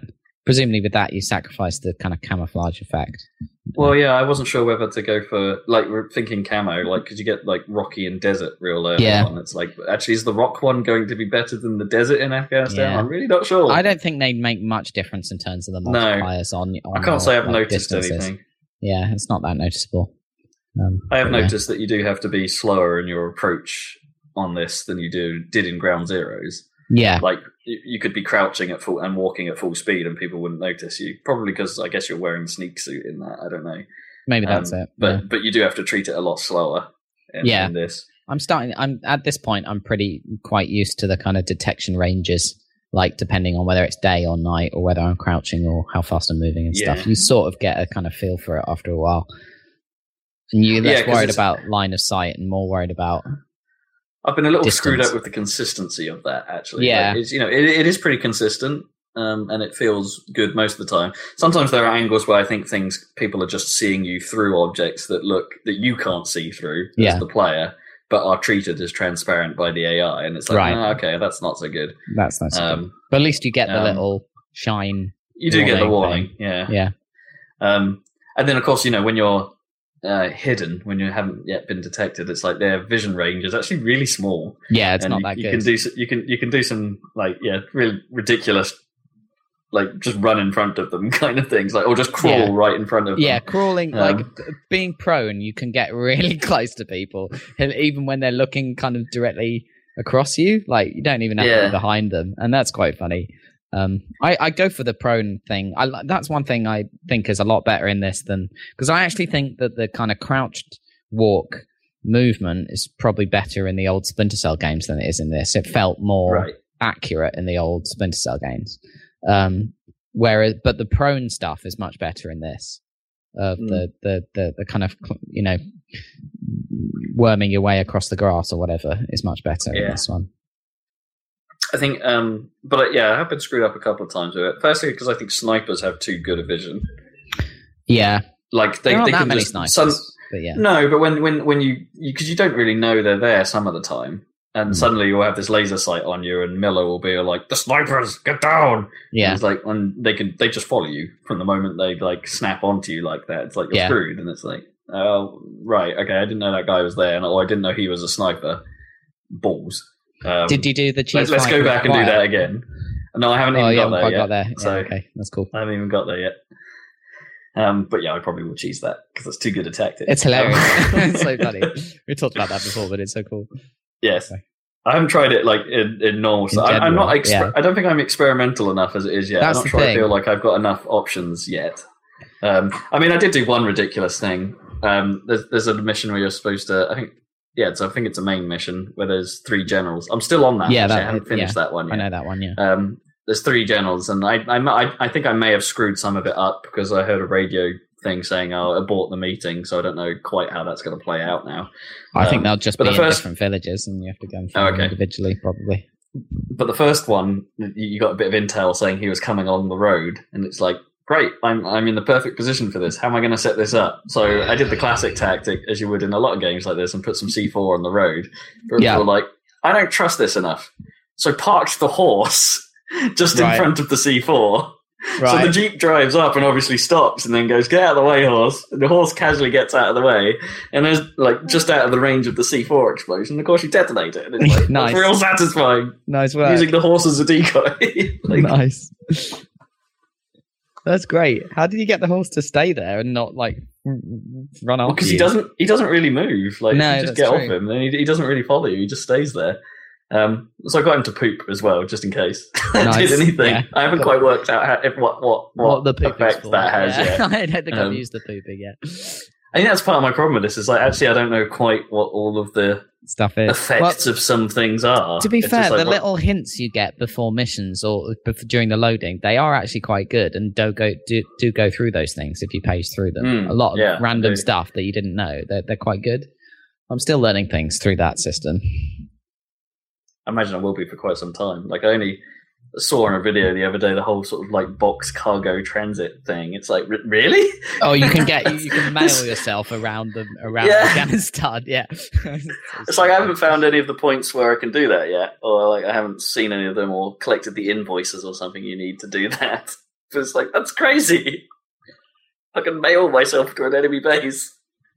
It's pretty dumb. I haven't used that though. Oh man, that game is filled with silly stuff. And it's great. It's cool. I like was it Game Trailers picked up on the fact, like Carl Bosman there picked up on the fact that whenever there's an anachronistic bit of technology on screen, they use an orange lens flare. Oh, I didn't know that. It's like whenever you start a mission, right, and you plug yourself into a laptop in like the 80s to your holographic iDroid thing, there's a big orange lens flare that appears like pointlessly. Right. At that moment, so apparently, like there's a lot of visual cues. Okay, because the walkers, obviously, the walker gear. When you get to those, they're ludicrous. You don't even have those in the modern day, let alone in the frickin' 83 or whenever this is set. So I don't know if they are accompanied by giant orange lens flares. Yeah, that's a good question. That's a good question. I think it's like when stuff appears, like because it's obviously whenever something sharp on screen appears, they have to have a big like lens flare on the sharp thing. Yeah. Naturally, just to say this is sharp, complete with a lens flare sound of like yeah. It's like when you step into bright lights, isn't it? So you get then, or if you pan the camera towards the sun, like every now and then it will just go. Or if you walk from a dark area into a bit of light, like with the HDR in that game is ridiculous, so you can't see anything sometimes. Yeah. You'll step out into the sunlight and it will just go. Yeah. It's cool. The sound is excellent as well. Those little cues and stuff are really cool. Although the only thing I wish there was more of is like typically the guards have the same incidental conversations like way too often.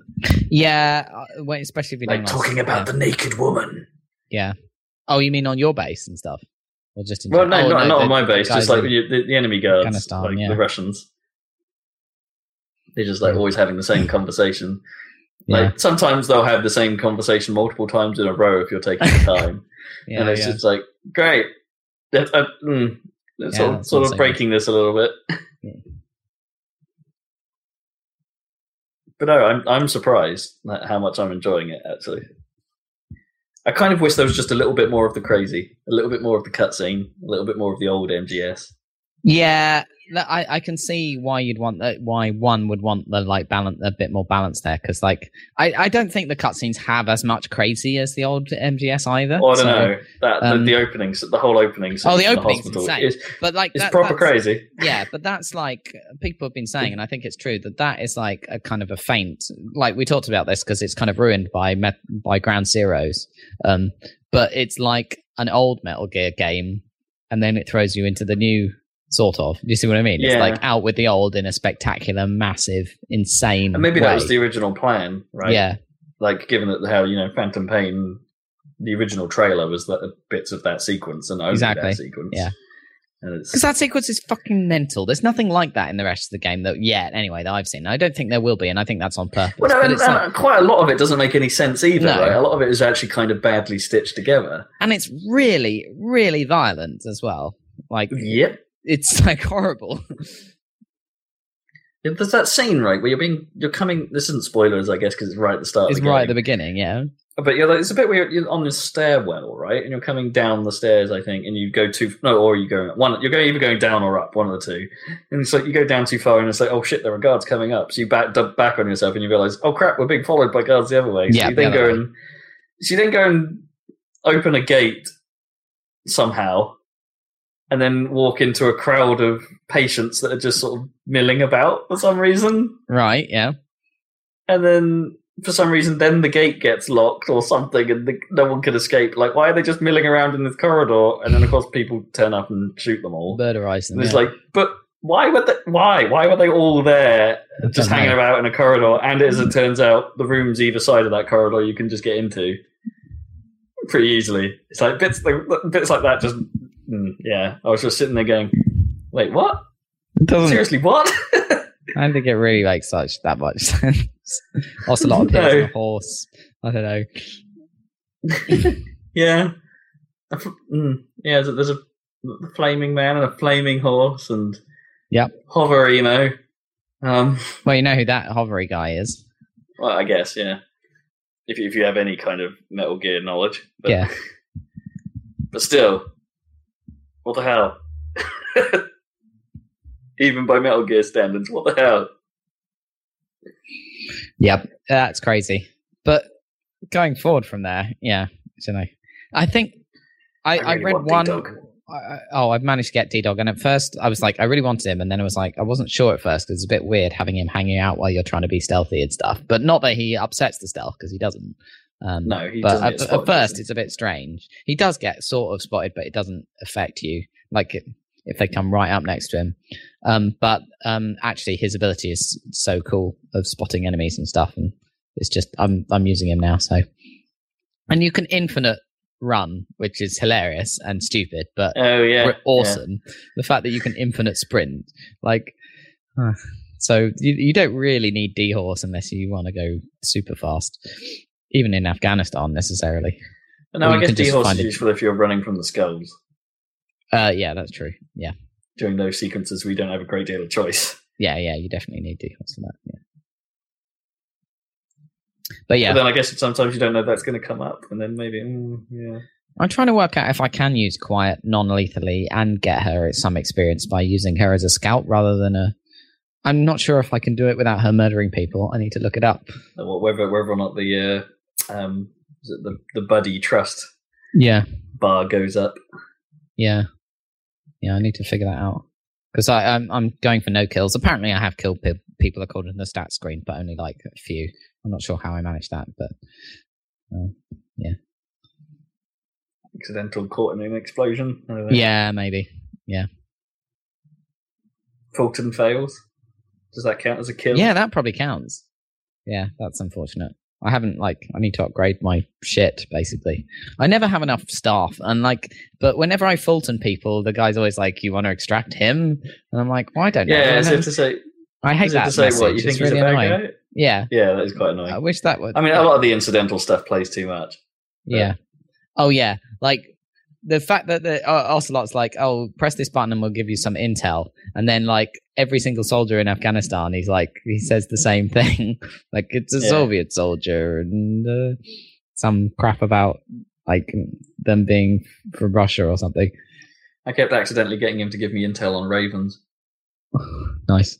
It's like I'm not quite. There just happened to be a raven in the shot, and it's like, so this is raven territory. And it's like, no, don't say this again.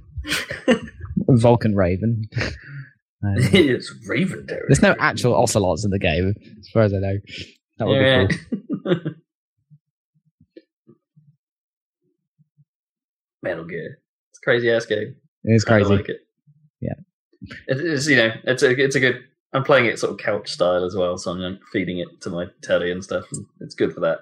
Yeah, it's good. I sort of tried mouse and keyboard at one point. I can't remember why, and that's fine. But I'm sticking with gamepad, even though I've got the mouse and keyboard right there. So you can sort of go between, but it's not quite as slick as GTA 5, which is the best ever implementation of going immediately between gamepad and keyboard control.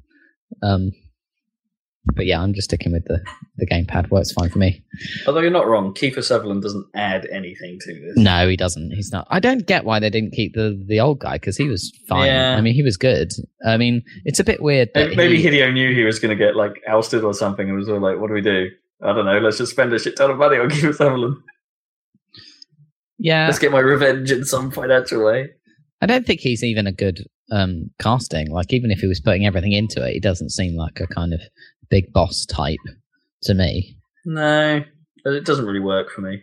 No, but he doesn't really talk, awful, so it's fine. But I don't think it's he talk. There are plenty of moments already in the game where, like, especially when Ocelot's like telling you about Afghanistan or something like that, and it's just like, why aren't you asking questions? You still know nothing about what's going on here. And I guess later on it does come out that actually all of this is in. He was briefed on the trip over here, but you have to listen to it yourself in cassette tape form. Right, yeah. It's like, okay, maybe that sort of works, but you're still very quiet. It's also a bit weird how, like, because in Metal Gear Solid 3, and I guess other games, and in the Solid Snake actor, what's his name? David Hayter, is it? David Hayter. Yeah. he played Big Boss as well. And that's a bit strange Yes. having like your dad sounding identical to you, but I guess there's precedent in that. But like, and I thought, well, maybe they've changed it because it's a bit weird having Solid Snake sound exactly the same as, I guess they're clones, aren't they? So it makes more sense. Like Solid Snake is a clone of Big Boss, so. But then Liquid is as well, isn't he? Yeah, and he has a weird accent, like a weird, not British bad guy accent. So you'd think he would sound the same if that logic held. But then I'm pretty sure that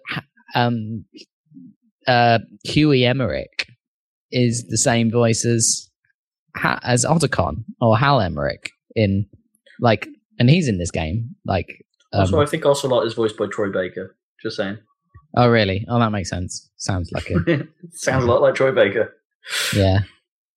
Yeah, I did read one Reddit comment that said that they'd managed the amazing feat of making Revolver Ocelot boring, which I think is sort of true, because in other games he's insane and amazing. In fairness, I kind of prefer him to Miller at the moment. I find Miller really irritating. Well, Miller's just an annoying... Especially when he does his, like, weird, like, I don't know, like when you first bring him back or whatever, and he does his, like, speech, his mission statement thing on the helipad of Mother Base. Yeah. Whatever. And he just keeps going on, and you're just like, shut up, Kaz.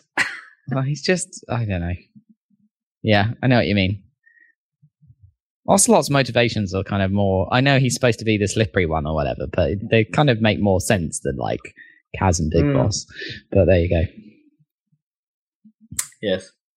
I love how Kaz is like... In a weird Kaz way, and like unlike Paz. the other Metal Gear games, it's just like, unlike the other Metal Gear games, the less you think about the story, the better it is in this case. And it's like, well, that's not very Metal Gear. Actually, Metal Gear is all about figuring out the oddness of everything. Whereas this one, so far, it's just been, you know what, the oddness is just bad.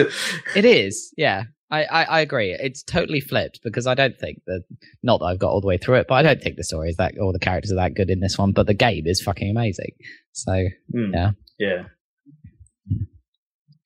Yes, I'm definitely going to carry on with this. It hasn't annoyed me enough yet, but I'm still enjoying discovering stuff and the oddities. And well, I think the idea is that you just get more and more options the more and more shit you unlock. I just don't have that much research capability, even though I've been playing it for 26 hours, so that's kind of annoying. But there you go. I'll get there. I'll eventually unlock stuff. I mean, I unlocked the, like, because, what's his name? Dan from Dan Reichert kept going on about the Riot SMG, but I haven't even equipped it. I unlocked it, and I'm like, no, I'm just sticking with the with the pistol. Right? No, I use that to shoot out lights and stuff, so I need that. Okay. But I never use it for anything other than that. I just use the freaking trank pistol, and that's all I need, really. Yeah, I want better trank guns. Or at least more ammo. Yeah, more ammo is my biggest problem. Yeah. Although you can just supply drop stuff in, but supply drops are quite expensive. Yeah, you can do. I run out of C4 when I'm trying to blow up tanks and stuff. Turns out it takes like 3 lots. There's a side op where you have to blow up 2 tanks, or I don't know if it's a side op. I think it is a side op. It's just a very big one. But I tried to do it with C4, and it's like, beware, it takes like 3 packs of C4 if you haven't upgraded it to like blow up 1 tank, so it was kind of annoying. So I wanted to do it stealth, but anyway, finally managed it. I suppose you could do one, run away, get a supply drop in. Yeah, that's what I did. So I planted, 3 lots on one, ran away, got the supply drop, and then planted the other 4, whatever, and then blew them up. I think maybe it's like things like that. I wonder if what like supply drops and stuff like that are things that they learned from Ground Zeroes as being irritating, right? Because in Ground Zeroes you had to go find the buildings in which stuff was stored.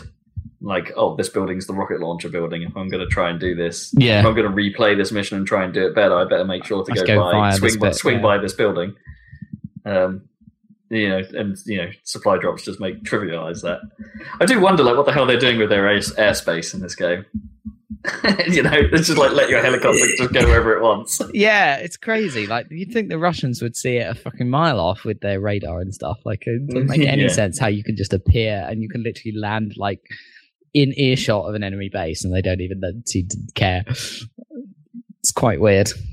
It would make more sense if like And I can't believe I'm saying this in a way. If you just like you didn't have any of that deployment sequence, and you just appeared in your box where like a mail drop off point, Yeah. and that was how you deployed. That was how you deploy. Well, the other thing about the airspace is the Fultoning, right? You must have like a freaking Hercules that's circling at 10,000 feet or picks them whatever. up, though. Oh, it is the helicopter, isn't it? Yeah, It's the helicopter that picks them up in this. Yeah, it is. Apparently, I read somewhere that you can ride when you eventually get the ability to Fulton containers. Yeah. You can extract yourself by just riding one of those. Oh, sweet! So just get in the container. Just get on a container, Fulton it, and then just ride it to safety. That's sweet.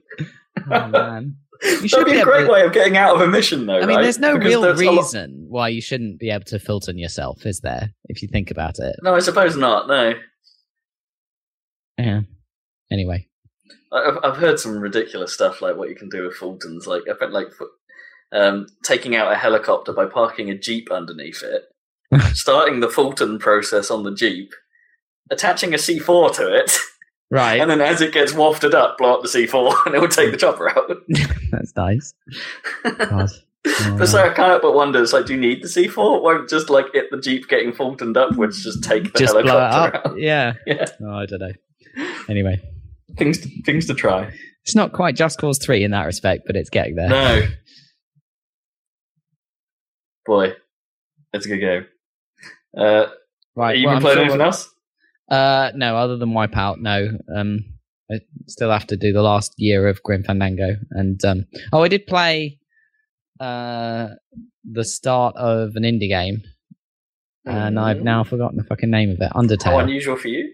Oh, right, that. Yeah. Yeah. Is that the sort of mother-based... well, not mother, what's it called? Earthbound. It kind of looks that way, I guess. Yeah. Anyway. With the sort of like bullet-dodging combat. No, I haven't done... no, the combat is more like RPG style, but like you can do it non-lethally by kind of undermining the confidence of the monsters or something, or like knowing they're weak. Yeah, so it's great. It's pretty cool. Yeah, check it out. Laura recommended it to me. She was showing it to me, so she was getting me to play it. So, but I will continue playing it. I've heard a lot of good things about it. Yeah, it's pretty cool. It's come up from numerous online sources. Yeah, it's an interesting one. So I shall report back on that one. Cool. I feel that. You want to go with what else you've been playing, Rob, and then we'll get to. Shall I, or should we segue to Zach? Yeah, we can segue to Zach. Did you even play anything else? Because you played Metal Gear plenty. I mean, technically, yes. Not like there's Rocket League, I suppose. Yeah, but that's the same as always. That's like the TF2 conversation. It's like we've talked enough about Rocket League. Apart from we haven't really, because they're still putting stuff in it. I did notice that on the Rocket League front, when they did this last update, where they put in that new arena, which is slightly different. Oh yeah, the Wasteland. Yes. What also was in that patch is they took out Beach Ball and Time Warp out of the mutator rotation. Oh really? Which made sense for Beach Ball. I'm not sure about Time Warp. I didn't think that was quite such a flow breaker as Beach Ball was. There was nothing really wrong with Time Warp. I mean, it's weird. Yeah. But, that's the point of the mutator mode. Oh, it's a shame about Beach Ball. I kind of enjoyed it. It was dumb, but I kind of enjoyed it. It was fucking impossible. It took forever. The ball was too big for the goal. I don't think that was the main problem. Maybe if they made the goals like twice the size. I think the problem with Beach Ball is like it wasn't really like a beach ball. Because it wasn't like bouncy. You couldn't hit it and propel it. You had to be pushing it. It was like it was resistive to sideways motion. Yeah, it felt heavy, didn't it? Yeah, it's like it went up and down like a beach ball, but it didn't seem to go sideways. But actually, if it was properly like a beach ball, it should like have wind resistance or something, right? Yeah, but you should still be able to hit it initially fast, which is what it doesn't do. It's like the impact of the ball makes almost no effect. It's just the fact that your car continues to push it. Yeah, pushes it forwards. Maybe there's a way of tweaking that. Like, you just increase the ball speed or something. Or... Yeah, maybe. That was weird anyway. Yeah, so we've been doing that. There are two other things I could briefly talk about. I went back to Splatoon. Okay. Given that it's had a few updates and stuff like that. I think Splatoon has gained a problem. Okay. In the sense that I don't think anyone in Europe is playing it. Right. Because every time I've gone on for the last few times I've tried it, actually, I seem to end up in Japanese rooms, and my ping experience has not been good, which is a shame, because I think that's a really great game. Yeah. I'm not sure I can play it properly anymore. Well, that was fun while it lasted. Yeah, and they've just annoying. released the second of the new maps that they mentioned on the Nintendo Direct. So I haven't yet tried that yet, but and the only time I've managed to try what the other level was on Tower Control, which is, probably my least favourite of the ranked modes. And yeah, I didn't think that played that well in that scenario. I'd like to try it just as a normal turf war, but it's one of those things, you got to catch it when it's on. Yep. Still. So I'll try it again. It may have just been a bad day. Maybe I was playing it at a time when no Europeans dared to splat. I think by now they should have expanded how many maps are in the rotation at once. I thought they were going to do that, because obviously doing Splatfest they do that. They expand it to 3. Yeah, I really thought that was going to happen, but it hasn't yet. And maybe it won't, because as far as we know, this is the end of their current update schedule. Yeah, they haven't said any more than this. So who knows? Splatoon might be dead, which is a shame. But we'll see. I'll check back in with it before the end of the year. And the other thing I've played all the way through and done everything on was Grabbed by the Ghoulies as part of the Rare Replay collection. Yeah. Okay. That's a bad game. Yeah. And I played it all the way through, goddamn, because I had to. Like the completionist in me is just like, I've got to finish this now. I need those sweet stamps for Rare Replay to unlock videos and stuff. Oh boy, yeah. I don't know where to start with this one. It's in some respects, it is a very rare game, right? It's got some of the quirk, some of the humor, some of the visual design is there. I mean, in retrospect, they've done a pretty. I don't know how much of this is remastering work that they've done because this is the one original Xbox game that's in the Rare Replay collection, and they've made it run at 1080, and they've made it widescreen in places where widescreen makes sense, which actually creates some jarring transitions when it changes. But whatever, they've done that stuff. So I don't know how much work they've done cleaning up textures or how much other improvements they've done to it. But for an original Xbox game, if they haven't done a lot of work to it, it's a pretty good looking original Xbox game, has to be said. There's some good visual design there. There's some nice reflection work. There's some physics. So that aspect has to be commended. There's some nice sound in places. There's some stuff like that. But boy, is that game there's just nothing to it. It feels like it's like someone had an idea, ran with it, and then they just no, there's no way this is going to work. Oh man, we better crap something out. So what it ends up being is a sequence of linear rooms with combat challenges in them. Except the combat is garbage. It's so simplistic and so rubbish. So the only controls you have are left stick to move and right stick to punch in a certain direction. And A to occasionally pick stuff up, and that's all you have. And so the combat really falls down on some irritating enemy design. The fact that combat doesn't initiate immediately, like when you press the stick, you have to wait for an animation to play out before your punch lands. For instance, it's not instant or fast or fun like a DMC or a Bayonetta or something like that. It's it's a little bit, it's slow and sluggish and hard to get right, hard to time.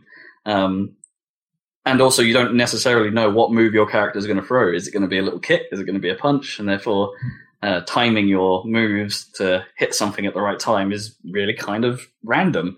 And some of the enemy designs rely on timing in order for you to get your attacks in. Yeah. So that just doesn't work. No. There's some enemies that go through phases where you just can't hit them, which is indicated by them being red for some reason. It doesn't make a great deal of sense in some places. And there's many occasions where they all move at your speed, so you can't really outrun them because they'll just path movement directly towards you. They'll just sit there. And of course, that means they'll just catch up with you eventually because they've got perfect precision on getting up to. It just doesn't work. And that's all this game is, really. It's just like you go from room to room, you do a combat challenge in each room, and you just keep going, and that's it. And the challenges get more and more arbitrary and awkward as you go on. Like, in this room, filled with destructible environment stuff, you're not allowed to destroy a single pot. It's like, so you immediately fail that, and then the Grim Reaper turns up, who again just sets his sights on you and moves straight towards you with a death hand held out. That if he touches you, you just die instantly and have to replay that room. And you can sometimes. There are a couple of clever-ish challenges where you can use that to your advantage. Where if he death touches an enemy, they'll die. And there are certain rooms where there are certain enemies that you can only kill with a certain weapon, but you might not have that weapon, so you have to use the Grim Reaper to kill them. But then that makes it a real crapshoot, because sometimes you have to try and kite enemies into each other, and then it might not plan out as you wanted. Even if you did the thing that you wanted to, then might not be able to run away because of the way things played out. It's just random. It just lacks that certain rare. Game. It lacks Rare's talent for actually making games with gameplay. I don't know. That kind of sucks. Yeah, it's a weird outlier, and as it turns out, going through the credits, it's actually made by a lot of the core Rare team, like the people that are still there at Rare and have been there since the beginning. It's actually made by a lot of them. So I bet there must be more of a story to why this game is what it is, because it's just so underbaked. It's so not there.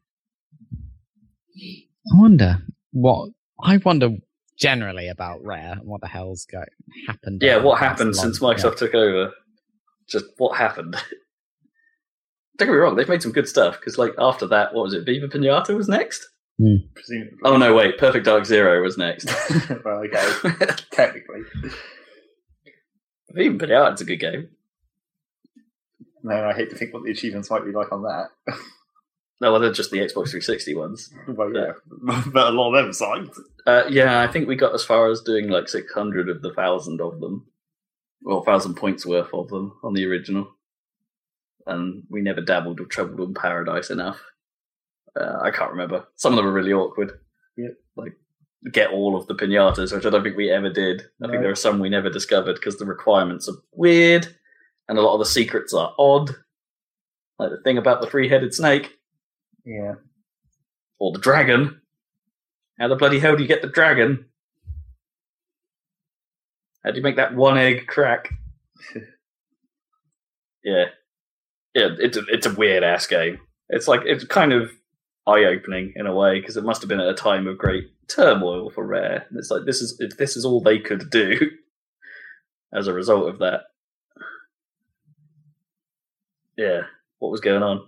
Also, there's a I think this is somewhat ironically named achievement called the Future of Gaming, and it's one of the core mechanics of this game is every now and then your character will get a super scary shock, which basically means, here, input all these buttons on screen real fast, otherwise your character will die from a heart attack.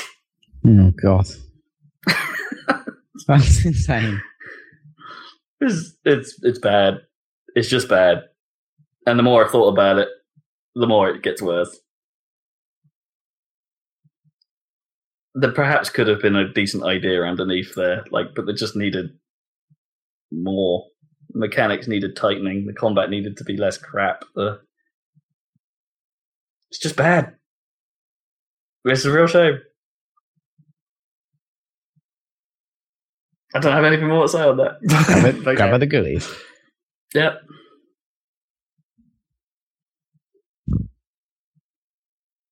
It's just bad. Other games. I'm done. Yeah, Rob's done. It's time for Zach. Apparently. What have you been playing? Well, I played some more Fallout 4, somewhat. Actually, quite a lot, because I started a new character. Why? Yes, Have you finished your old character? No, I hadn't got virtually anywhere through the main story, as far as I can tell. Well, I hadn't even got to the actual institute, which is maybe where the actual story starts to make sense, because it's sort of dumb how... I mean, it's dumb anyway because it's the classic, like, go, save your son, you must save your son, but first let's do all this other shit. Yeah, it's a race against time. Yes, it's not quite a race against time because you don't really know... Well, I guess you don't know whether it's a race against time. You just know your son is out there somewhere and you're like... Okay, I need to find him, but you don't know whether he's in any immediate danger or not. In a way, that's fine, right? Like the setup for a long meandering story because you just don't know anything. He's out there somewhere. Yeah, but you don't seem particularly worried about it. Well, it's kind of hard to be in a way. Well, the other trouble is that like your character doesn't put two and two together except when they do, and it's weirdly like abrupt because basically you're cryogenically frozen from the vault in the war and all that stuff. Yeah. Because, the vault is an experiment and all that shit, like all the vaults are. So you get cryogenically frozen for 200 years from before the war to after the war, and then you wake up, and your character is not really perturbed by that at all. It's just like, oh, well, I guess I'm 200 years in the future now, and the wasteland is all fucked up. And better deal with this. Yeah, doesn't really care that much. But then, like, so at the start of the game, you wake up midway through the cryosleep and you see opposite you there's like your spouse and your son, and the pod opens and they murder your spouse and your son gets taken away. And so it's like it's really obvious what the twist is, where it's like, well, obviously you go back into cryosleep for a period of time, and then when you wake up, your son isn't going to be a baby any longer. It's like that's really incredibly obvious as a twist for this setup. Spoiler that. Not really. But so, like, initially when you come out and you start looking around the wasteland, you're like, I need to find my son. Every time you talk to someone, it's like your character is just like, I'm looking for a baby. And it's like, my infant son got stolen or whatever. And so it's like, well, okay, maybe your character hasn't put two and two together yet, even though the twist is obvious to the player. But then, like... Maybe that's a narrative point, right? So you're sitting there squirming in your chair going, come on, man. Well, maybe. But then you get to this town and you meet this detective guy who everyone loves. You've probably heard of him. Is he the mysterious stranger? No, he looks quite a lot like the mysterious stranger, apart from he's also a robot. But anyway. Okay. So you meet this detective guy and he gets on your case or whatever, and you want him to help you find your son. Get off my case, man. So you talk to him about what happened and like the cryogenic freezing and your son and the dudes who took your son and all that stuff.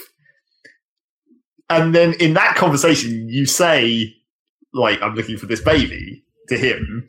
And then once he realizes who the bad guys are, like he already knows of these bad guys, he says that he was seen recently with a 10-year-old child. And then, so the dialogue options that you get at that point are either you can either say, oh, it's probably someone else's kid, or you can say, that's obviously my son. That's right. But if you pick the that's obviously my son option, your character is suddenly like, holy shit, that's obviously my son. And the detective guy is like, no, you told me you were looking for a baby. It's just like... So it goes back anyway. Yeah, it's like it inverts where your character suddenly has the realization that where it's like, oh, maybe more time passed during the cryosleep. But then the other side of the conversation is like, no, you just told me it was a baby.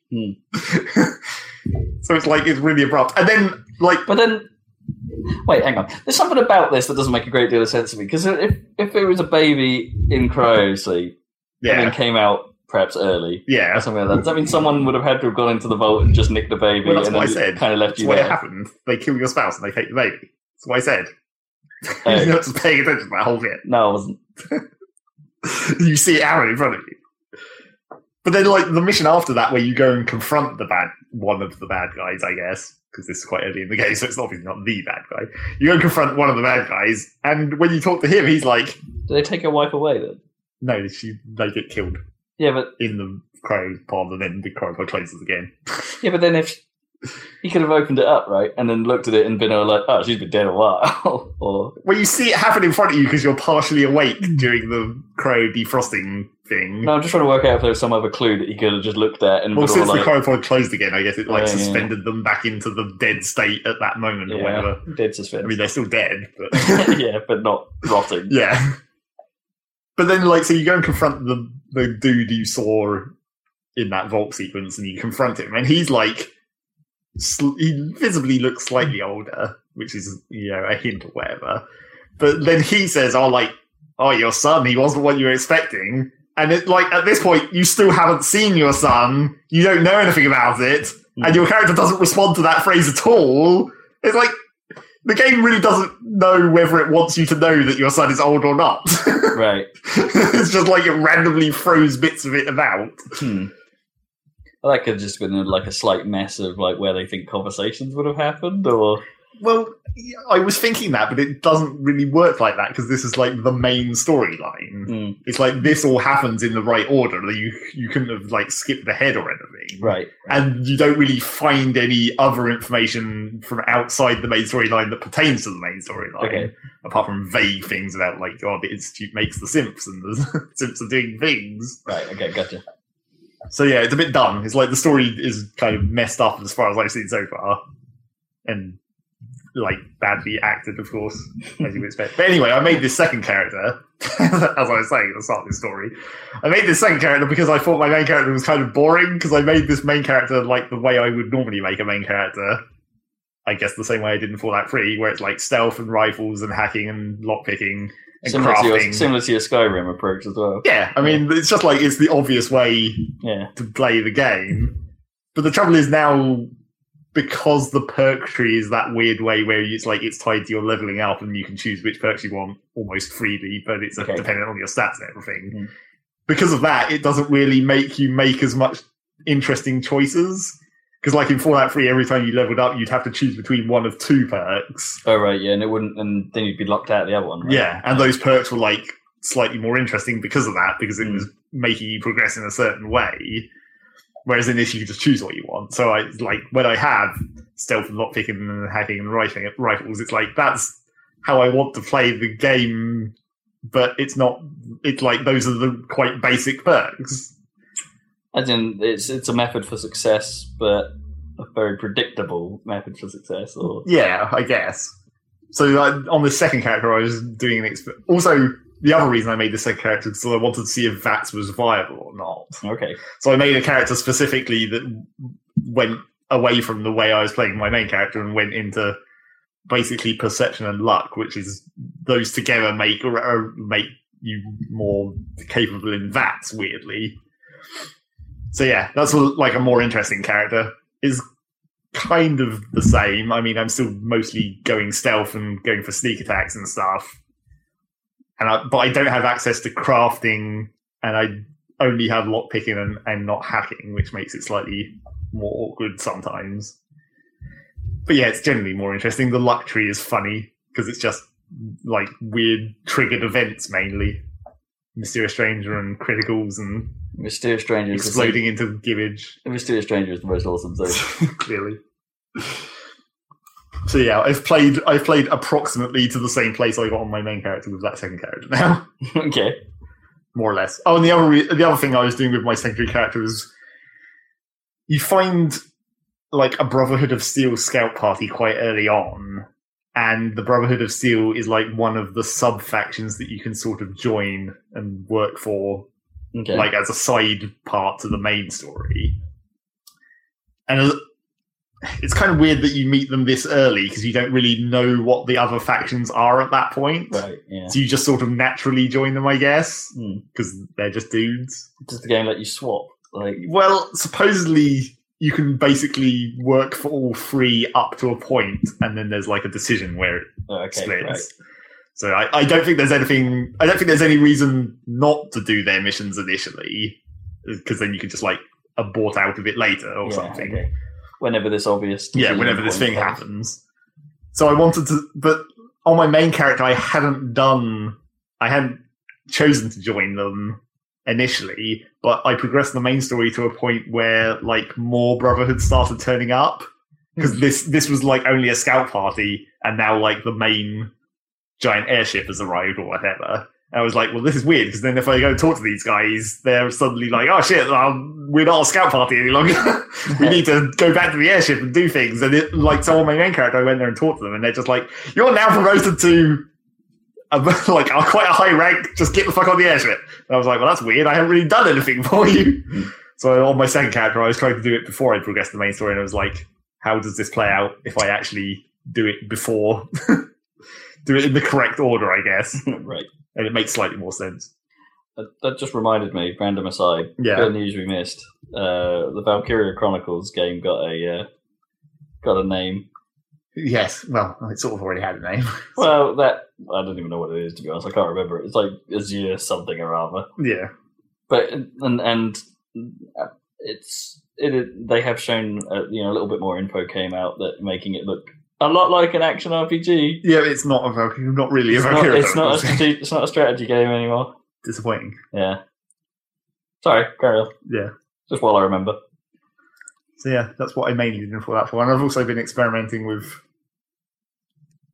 like, I wanted to see whether it was actually worth setting up like scavenger stations in your base, because it says on the scavenger station it's like it produces more scavenging output, which as far as I can tell is meant to like put resources into that base's storage over time. But it's kind of hard to notice. It's like sometimes you'll see like actual junk items appearing, like, oh look, there's a random cake pan in there that wasn't there before. And it's like, that makes sense. Does it? Random cake pan? But it's just like shit that people found. Okay. Is like what the idea of it seems to be. But I can't tell like how fast it's happening, so I've been setting up like a base which is only for scavenging. Whereas like I'm gonna put like as many scavenging stations as I can fit and have everyone do it and see how fast it actually produces. See whether it's worthwhile doing that. And I've also been making a ridiculous collection of power armor frames. I discovered like a really dumb trick, which is maybe not that unobvious. It's like quite obvious. But if you snipe the fusion core that's in the back of the power armor, the bit that powers it, you can see it as a target in VATS. If you snipe that, like, and do enough damage to it, it like ejects and forces the enemy to get out of the power armor. Oh, right. Which is actually quite a cool mechanic. Does that mean you can nick the power armor? Yeah, then you can steal the frame. Because Yeah. if you just kill an enemy who's in power armor, they fall over and then you can't use it any longer. I mean, you can steal the armor parts, but you can't use the frame. Oh, right, okay, yeah. So, like, if you snipe the fusion core out of it, they get out and it leaves it standing there, so you can potentially take it. Yeah, but the enemy doesn't think to just pick up the core and put it back in. Well, it explodes after it ejects. Oh, okay. Which also does quite a lot of damage if anyone happens to be standing nearby, as a bonus. But, like, so I did that on this, like, raider who was wearing power armor. But the trouble with that is that, I don't know why, but for some reason that makes the power armor like illegal to get in, because it says steal, like on you know, like how Skyrim and all the other games, then like steal is like if it's owned by someone. Even though it was a combatant. Yeah, but A, it was a raider, and B, they're all dead. Yeah. Let me take this thing. Weird. So did you get in trouble for that? Or? Well, the thing is, like, so I had a companion with me, and if I got into that armor, it would be like, he doesn't like that because you stole it, obviously. But the weird thing about it was, like, you could order him to get into it, and he doesn't give a shit. Oh, I see. But unfortunately, even doing that doesn't reset the ownership. Like, if you tell him to get into it, and then later tell him to get out and try and get in it yourself, it's still registered as enemy, like steal. Weird. And I'm like, well, that's dumb. It doesn't really matter. I've got more than enough other power armor frames hanging around my base. Like, theft of enemy things shouldn't really be theft, right? Well, and also, I mean, it's not like you're stealing off like the good citizens of exactly. Nuketown. And if they're all dead, also, oh yes, that should revert ownership when someone dies. Yeah, that sounds like a bug. Yeah, it's slightly annoying. I mean, there used to be ways to sort of get around it in the other games. Like, you could sometimes reset the ownership by doing certain things, which is why I thought ordering my companion to get in it should have reset it. Yeah. But it didn't. So yeah, it's kind of ridiculous. I've been building up, like, I want a power armor frame for each, like, type of power armor, because it's cool just to have them standing around, like, full set. Like a little museum. Yeah. But the trouble is of course you don't find full sets of power armor. So my power armor at the moment has, like, I have a really good head and torso and right arm. I have a moderately good left arm and left leg. And then I have a really bad right leg that always just explodes immediately. Because I haven't found a single other right leg since the start of the game. Oh, the first one you get. When you say explodes immediately, does that, like, have a crippling effect on the No, it just means you lose the armor bonus of that part. Right, so if you get shot in the leg, it's pretty bad. Well, I don't know if it actually affects the actual damage. I guess it probably does, because limbs are important. But yeah, it contributes to your overall damage reduction, I suppose. So yeah, that's done. And that's Fallout. And then the other thing... I'm not quite sure how you... I think we may have touched on this last time. I'm not sure how you feel about that game as a result of these stories. But it's fine. I mean, it's like, there's a lot of stuff to do, which is probably the best thing about it, really. It's a big game. Yeah, you can always go and find another thing to explore. I want to know what your kind of what you're going to put up for Game of the Year at this rate. Zach? Yeah, that'll be interesting. I think Zach's list is going to be interesting. I think it's going to differ from what we expect. Well, the trouble is that, as always, we haven't played a lot of the same things. Well, sure. We've gone for coverage this year. But I just don't want. I just want to know what your Game of the Year is, Zeg. Really, I mean, given. I've been toying with the idea of maybe we should, like, as well as doing like the big Game of the Year list, maybe our individual shouts should have their own spots. Let's just make that thing even longer. Yeah, it's not much discussion though in our individual list, right? Well, no, you'll have your list by that point. But that's part of what the actual main discussion is. We say our individual things in there as well. Yeah, I guess. Yeah, I think it's fine. That's why I said Space Game that one time. Yes. Game of the Year. So the other thing I did, which also has like a nice transition story from Fallout 4, I also got Just Cause 3. Woo. And the transitional story here is like I got both of them physically, like actual discs. Oh right, like a box. Yeah, like a box with a Wow. disc in it. So both these games are obviously built in Steam. Like they go through Steam, even if you have the disc, it's just like you put the code into Steam at some point. Yeah. And like when you put the disc in, a Steam window pops up and says, "Now we can install this thing." Yeah. So I got Fallout 4 first, and that was a singular DVD that wasn't even full. It was like 5 gigs. It's like that's not even close to being a full DVD. Yeah, I don't know. I think you can get 8? Yeah, like 8 is a standard, isn't it? Yeah. So I had got like this 5 gig disc. You put it in, installs that, and then it downloads 20 gigs.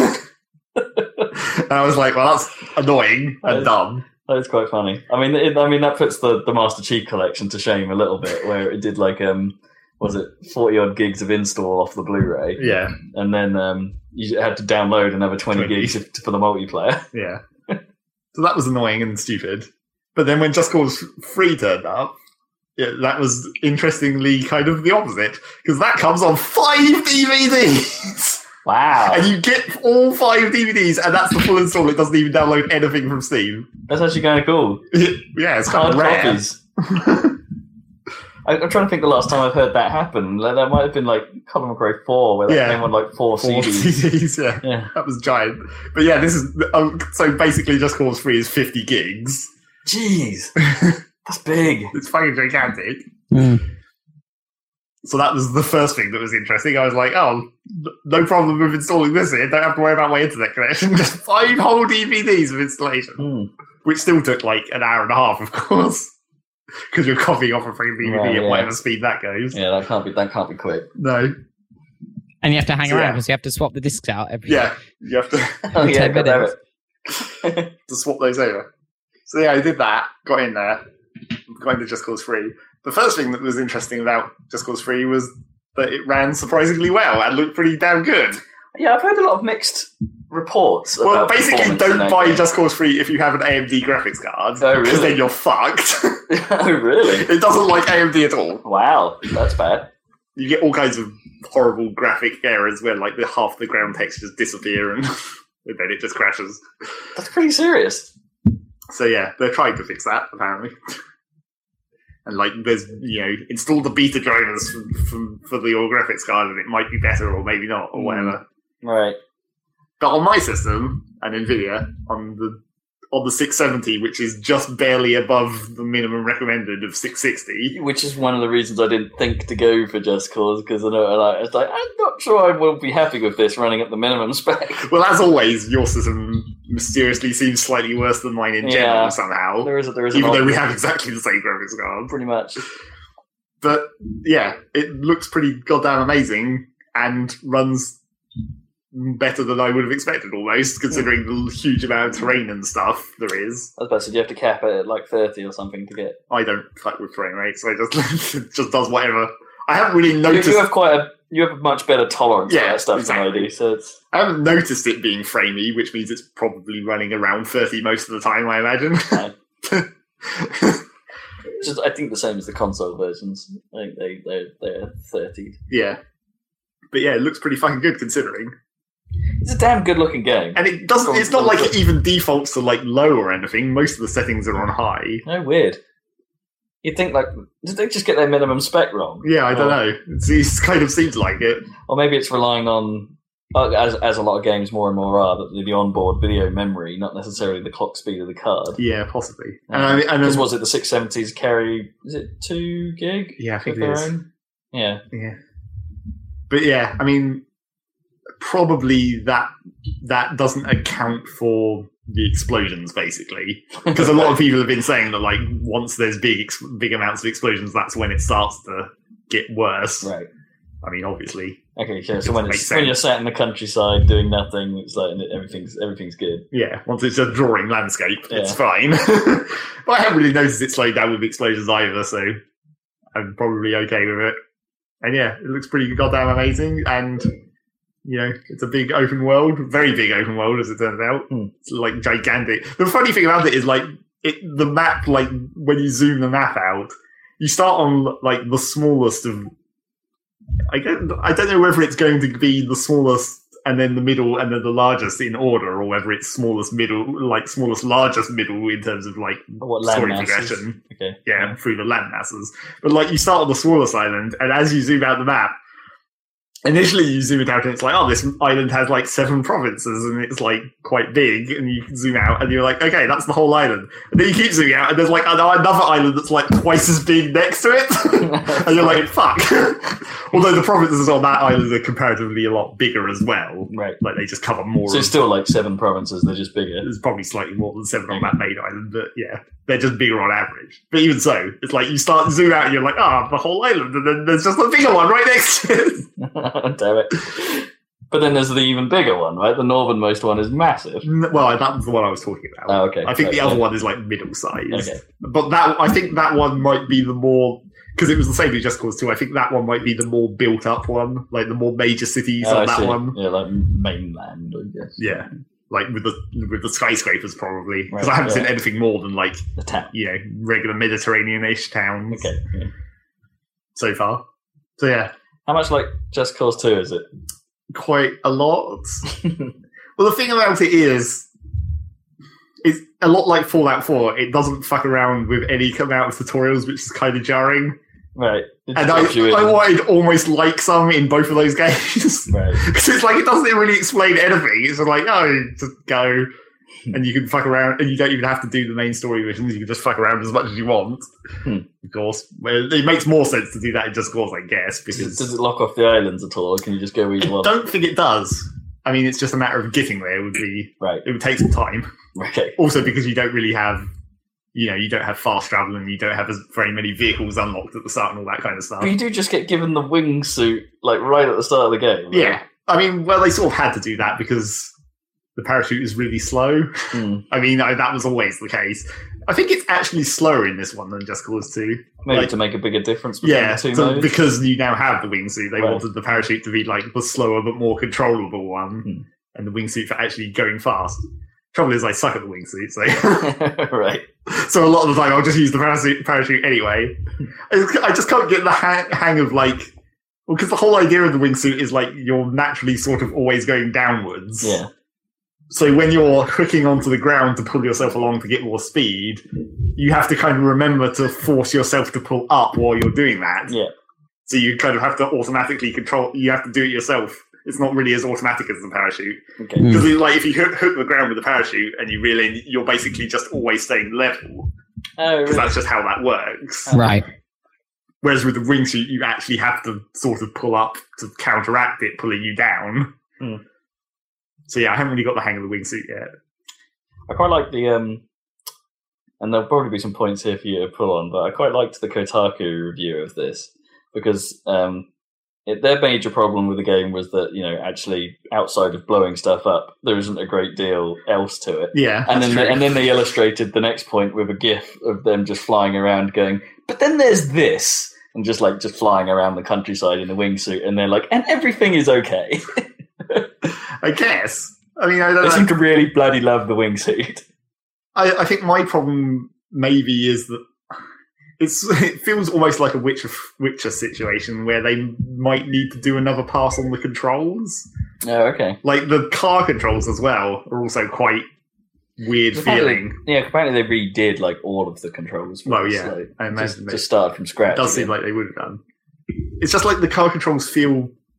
I mean, you get used to it. It's still a bit tricky on like bikes and stuff, but it's like I would have said it almost feels like there's like mouse acceleration apart from on keyboard. It's like when you push the button, initially it doesn't seem to do anything, but if you hold it down at all, it's like whoop. Oh, I see. Right. Sort of a fine line between turning a little bit and turning too much. Yeah. It's like it's almost like keyboard acceleration. So I don't know about it. It's kind of it makes it feel heavy, but then also twitchy once you start turning, and that could be a problem with like the wingsuit as well. Like Grand Theft Auto 4. Yes, this could be a problem with the wingsuit as well because it's like if you're trying to make a small adjustment, it almost doesn't seem like it's doing anything. But if you go too far, like you're like wow, and you just sling all over the place. Okay. Which is annoying because like the wingsuit challenges where you're flying through rings. Pilot wings. Yeah, you're flying through the rings, but then there's like a smaller ring in the middle that gives you bonus points. Okay. So you have to be like really precise. Actually, all the challenges are quite difficult to score the high maximum score on, and the challenges is how you unlock the special equipment and stuff. If there's one thing I seem to have noticed about this game is that I think it has more in common with Saints Row than I initially anticipated. Right. Like from the style of the challenge, from the challenge designs up to some of the presentation for like result screens and things like that. Yeah. There's quite a lot of it feels a very similar game. Well, it's because I think the thing that makes it the most similar is that like graffiti style.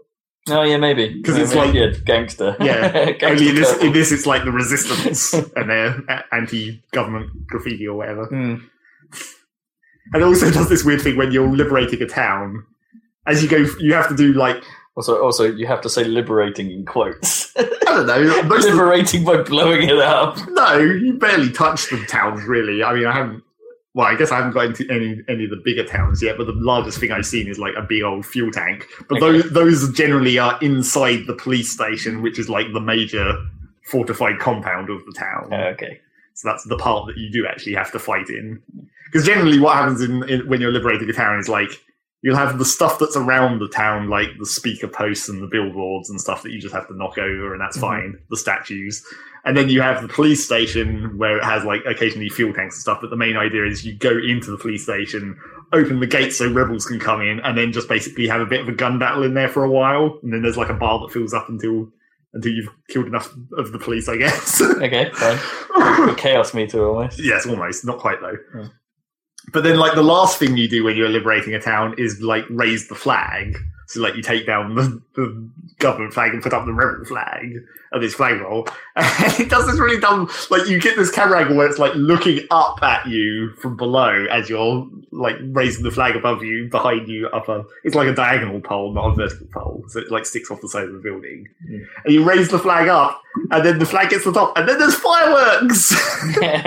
For no apparent reason. But then as the fireworks start exploding, it, like, slows down, so it's like, whoo! And then the result screen pops up. It's like, that's really weird. That's kind of cool though. And like if you do a rebel drop when the rebel drop appears and like you open the crates, confetti comes out for no reason. Just like, okay, that's dumb. It's just how we do it in the Mediterranean. Everything's a party. Yes, and one of the other weird things that I thought was funny is they did this in the other games, but like the government-controlled radio station or whatever, every time you liberate like a military base or an installation or whatever, the government radio comes on and makes up some propaganda bullshit about how it was a terrible eyesore, so they tore it down or whatever. The classic technique of propaganda radio. They've done that before. But for some reason, the radio DJ guy who's making these announcements is David Tennant. Yep. Is it? Yeah. Right. But the thing is, like, I think it's literally David Tennant, because I'm not sure he's actually playing a character. Oh, right. Okay. What, David Tennant just being David Like, he's Tennant? been Yeah. captured by the regime and he's just... Yeah, and he's just forced to do their radio reports, Oh, that's weird. which is sort of weird, mainly because like you wouldn't have thought this like dictatorship would want a foreigner doing their propaganda, Scotsman. because he refers to himself as a foreign celebrity as well, Right. but he hasn't referred to himself by name yet, so I'm still Okay. waiting to see if that'll turn up.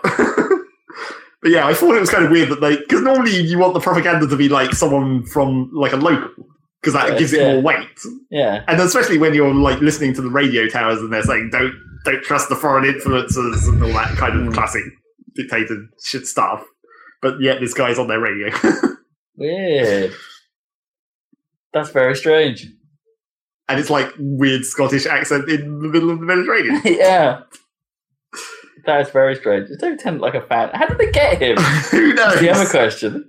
Is he like a big Just Cause 2 fan or something? It's like, I'd love to do the voice for your game. I don't care what. Just give me a voice. Yeah. I mean, they should just put him in as an actual character somehow. Yeah. That would be Well, he has done more kind of voice stuff. Like, he does like the like narrator for the, W1A in 2012 and those BBC Yeah. comedies, doesn't he? So I think he does voice work quite a bit. I think he's done some, like... Yeah, but that narration's a little bit different, right? Yeah, I Like, guess. Slightly.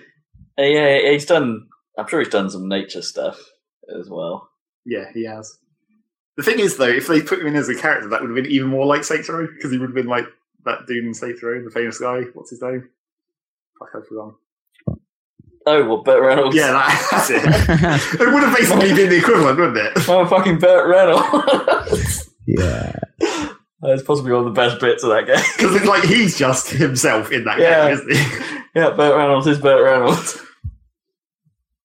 I watched Boogie Nights the other day. I'd never seen it. Have you seen that, Rob? That's him, isn't it, Burt Reynolds? Boogie Nights? I haven't seen Boogie Nights. That was funny. It's quite good. Yep. He's good in it. Yeah. As a kind of porn baron type. As a kind of I can see that. Hugh Is he wearing like Hefner a- type. Is he wearing like a 10-gallon hat? Oh. No, it's more like dodgy Hugh Hefner style than dressing gowns and shit. Okay. And dressing gowns and moustaches. Yep, Yeah. the classic. So yeah. Oh, and there was one other thing. One thing that has been slightly annoying about Just Cause in terms of blowing shit up. You have to blow off all this shit to liberate everything. More so in the military bases, which can be a bit weird because it liberates the moment you destroy the last thing, and then all the enemies disappear and all the rebels just appear. Oh, weird. I mean, it's covered up by the result screen appearing, No, okay. so there's like a slow motion fade to result screen, and then it just Oh, pops that's back okay. up, but then suddenly all the rebels are just standing there. Yeah, that's fine. I'm okay with that. But the thing about destroying everything in these military bases is it gives you a sidebar that shows you everything you've got to do in like a list. And if you pop up the map, you can see like slightly more descriptive instead of just icons. But the trouble is you can zoom the map in, but only so far, and then it shows you the icons of the things you've got to destroy. So the first problem is you can't really zoom in far enough for that to actually be useful. Right. It's like, oh, there's some icons vaguely in the vicinity of where I am. So that's not actually helpful. But the second problem is because a lot of these bases have verticality to them, which makes it a real pain in the ass to find things sometimes. Like, there was one base where there's basically these big vertical spires. And, like, up to this point, I'd been used to seeing fuel tanks on the ground. But in this base, there was a couple of fuel tanks that were attached to the side of the towers, like, halfway up. No, weird. So I looked for ages trying to find those, because it was like, oh, there's just an icon on the map, and I have no idea. I'm looking for them, and it was like, where the fuck are these things? Fly a plane into the tower? Well, that tower, like, the main structure of the tower isn't destructible, really. Oh. It's like that bit's solid. Other parts of it are destructible. But then equally, there's also occasional bases where there'll be like, there's a cave that goes under this base, and maybe there's some things in there, and they're underground instead of up in the air. Huh. Which, like, I mean, they couldn't have just put it as like a heads-up display UI element, because that'd make it too easy, I guess. But it does kind of, like, break the flow sometimes, where you're in the middle of destroying all this shit in this enemy base, and you've destroyed most of it, and you've killed most of the guys, so you're not even really being shot at any longer. And then you're just sort of standing there looking around while the dramatic music is playing. You're like, where the fuck is this last thing? And then you spend 5 minutes just sort of wandering around the place trying to look for this last thing that's escaped you. Mm-hmm. It kind of ruins the dramatic flow of it slightly. Yeah. Maybe it should know, it's okay, you've pretty much done this, but you just need to destroy this one. I'll just show you where it is. Yeah, it should just show you the last couple of things. Because it's that's one of the things that... Oh, I suppose that's the other thing I've been playing a lot of. I'm still playing a lot of Halo 5. Yeah, obviously. It's one of the things Halo does at the start of the Warzone games is when the first thing you have to do is clear out your own base. Yeah. And after a while, it just highlights where the last few enemies are and stuff like that. It's here, just deal with these guys, get on with it. It even does that in Fallout 4. Sometimes when you've got a mission to clear out an area, it will just start tagging them on the compass at a certain point. The last few enemies. Yeah. It's helpful. It's sort of an anti-frustration thing, isn't it? It's where's that last guy? And equally, there's another sort of related problem to that in Just Cause Freeware. It's when it does have UI HUD highlights, they're just not far enough. Sometimes it will be I can't find this thing because I'm standing at one end of the base and it's at the other, and I just haven't got close enough for the thing to highlight. And I'm that's kind of sucky. And also, speaking of the lack of tutorials thing, there's been a couple of cases where I just don't know what the fuck to do, particularly with the randomly spawned missions that are just in the world. Oh, the encounters. Yeah, the encounter type things where you're just help these civilians. And so, there was one that was fairly funny where it's this random civilian guy has run out of petrol in his car, tow him to the petrol station, which obviously is a great opportunity to use the tether. You tether him to your car and you tow him along. It's wow, that's actually a cool way of using that mechanic. It's a neat idea, yeah. Apart from the first one of those I saw, I was okay, park my car, attach tether to my car, attach tether to his car, jump in my car, drive, his car swings out, hits him, kills him. I'm oh. Apparently I have to be slightly more careful than that. Can you just use the terror retract button, or is that the same as brake? No, I think it is a separate button, so you can just...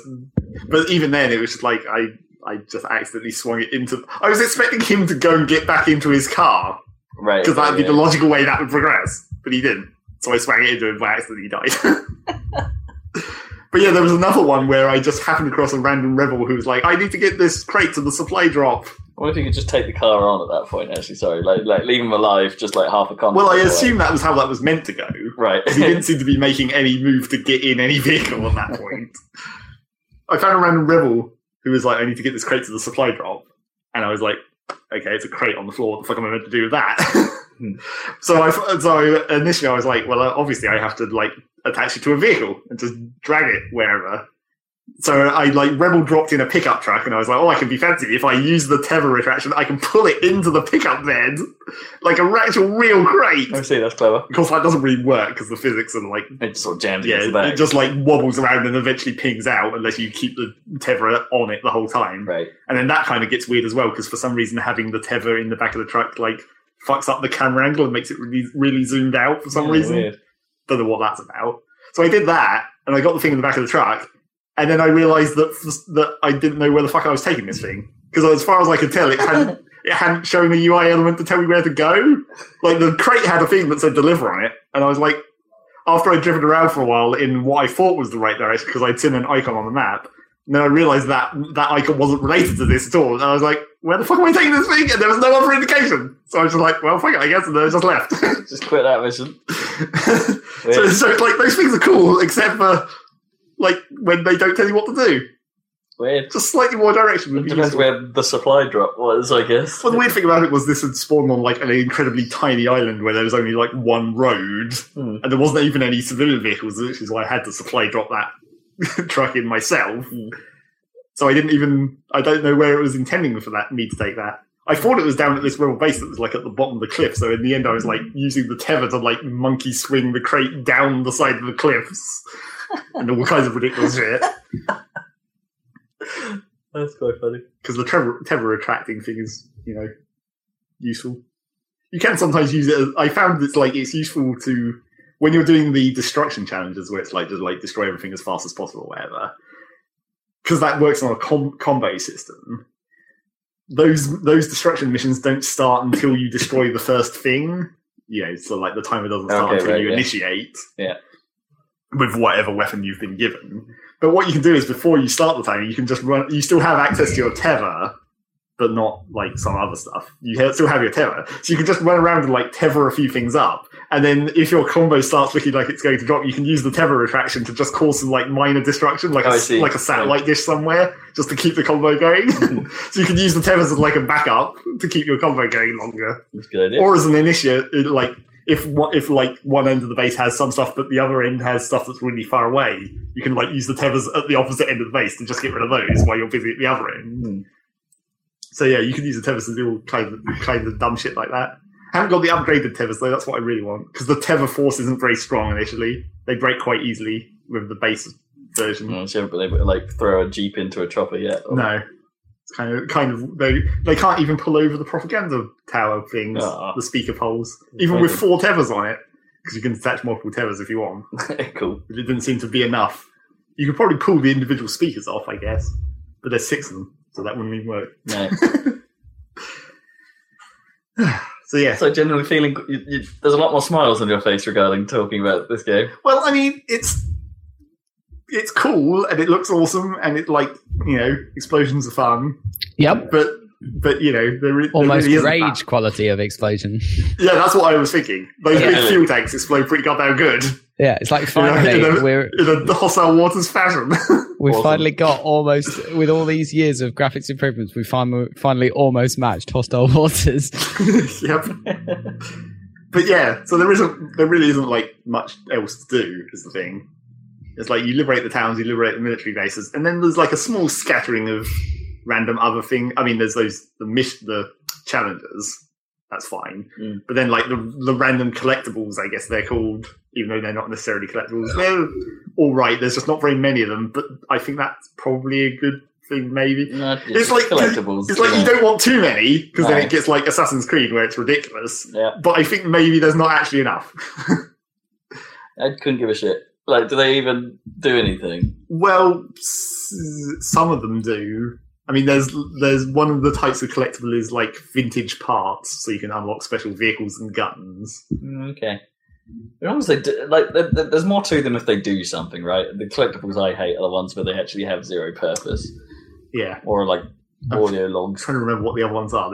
There's Rebel Shrines, which I think unlocks something. I think it's the churches that unlock from the Rebel Shrines. Well, something like that. And then there's stunt jumps, of course. Yeah.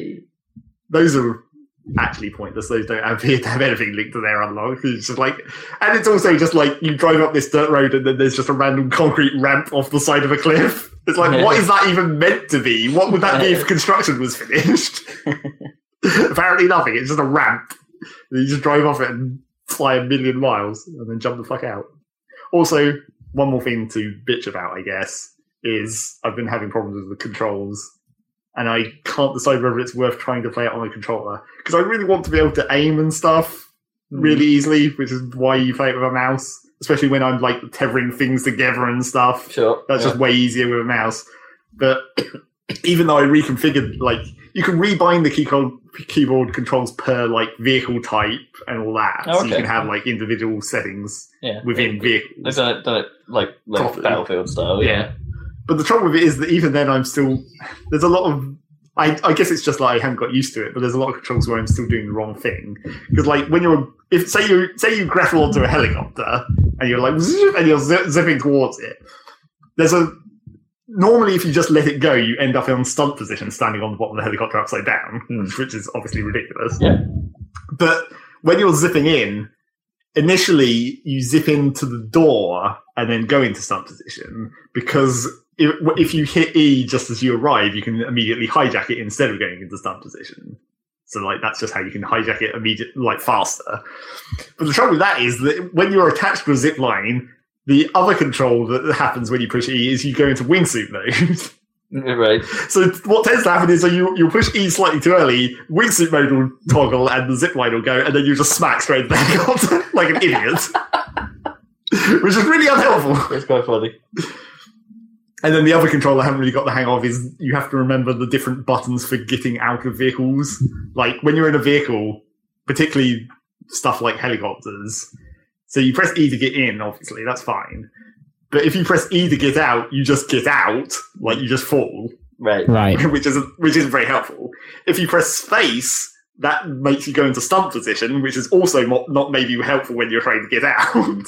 If you hold space, you go out immediately into parachute, which is probably the one that you might want to do more often. So I always keep forgetting that, and I just push E, and then I'm just falling, and that's not actually helpful. But then can't you just get your parachute out? Sometimes, I don't know what it is, that like sometimes if you're injured and falling, it like prevents you from grappling or parachuting for a certain amount of time. Or like if you're in sort of like a ragdoll mode. Yeah, it's not exactly even ragdoll, you're just like in a curled up state or something. I don't know why it does that, it's kind of annoying.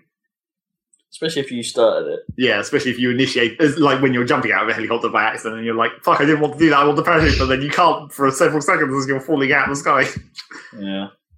Oh, and the other one that's always got me so far is, until you unlock the upgrade, you can't land from the wingsuit. Like, if you're flying the wingsuit and you want to stop, you have to hit spacebar to go into the parachute, hit spacebar and close the parachute, and then you drop to the floor. Oh, weird. Whereas later on, it seems like there's an upgrade you can get for the wingsuit that will let you just hold down a button to stop and then fall, which will be much easier. Yeah, you just want to be able to pull up, right? Yeah, exactly. Yeah.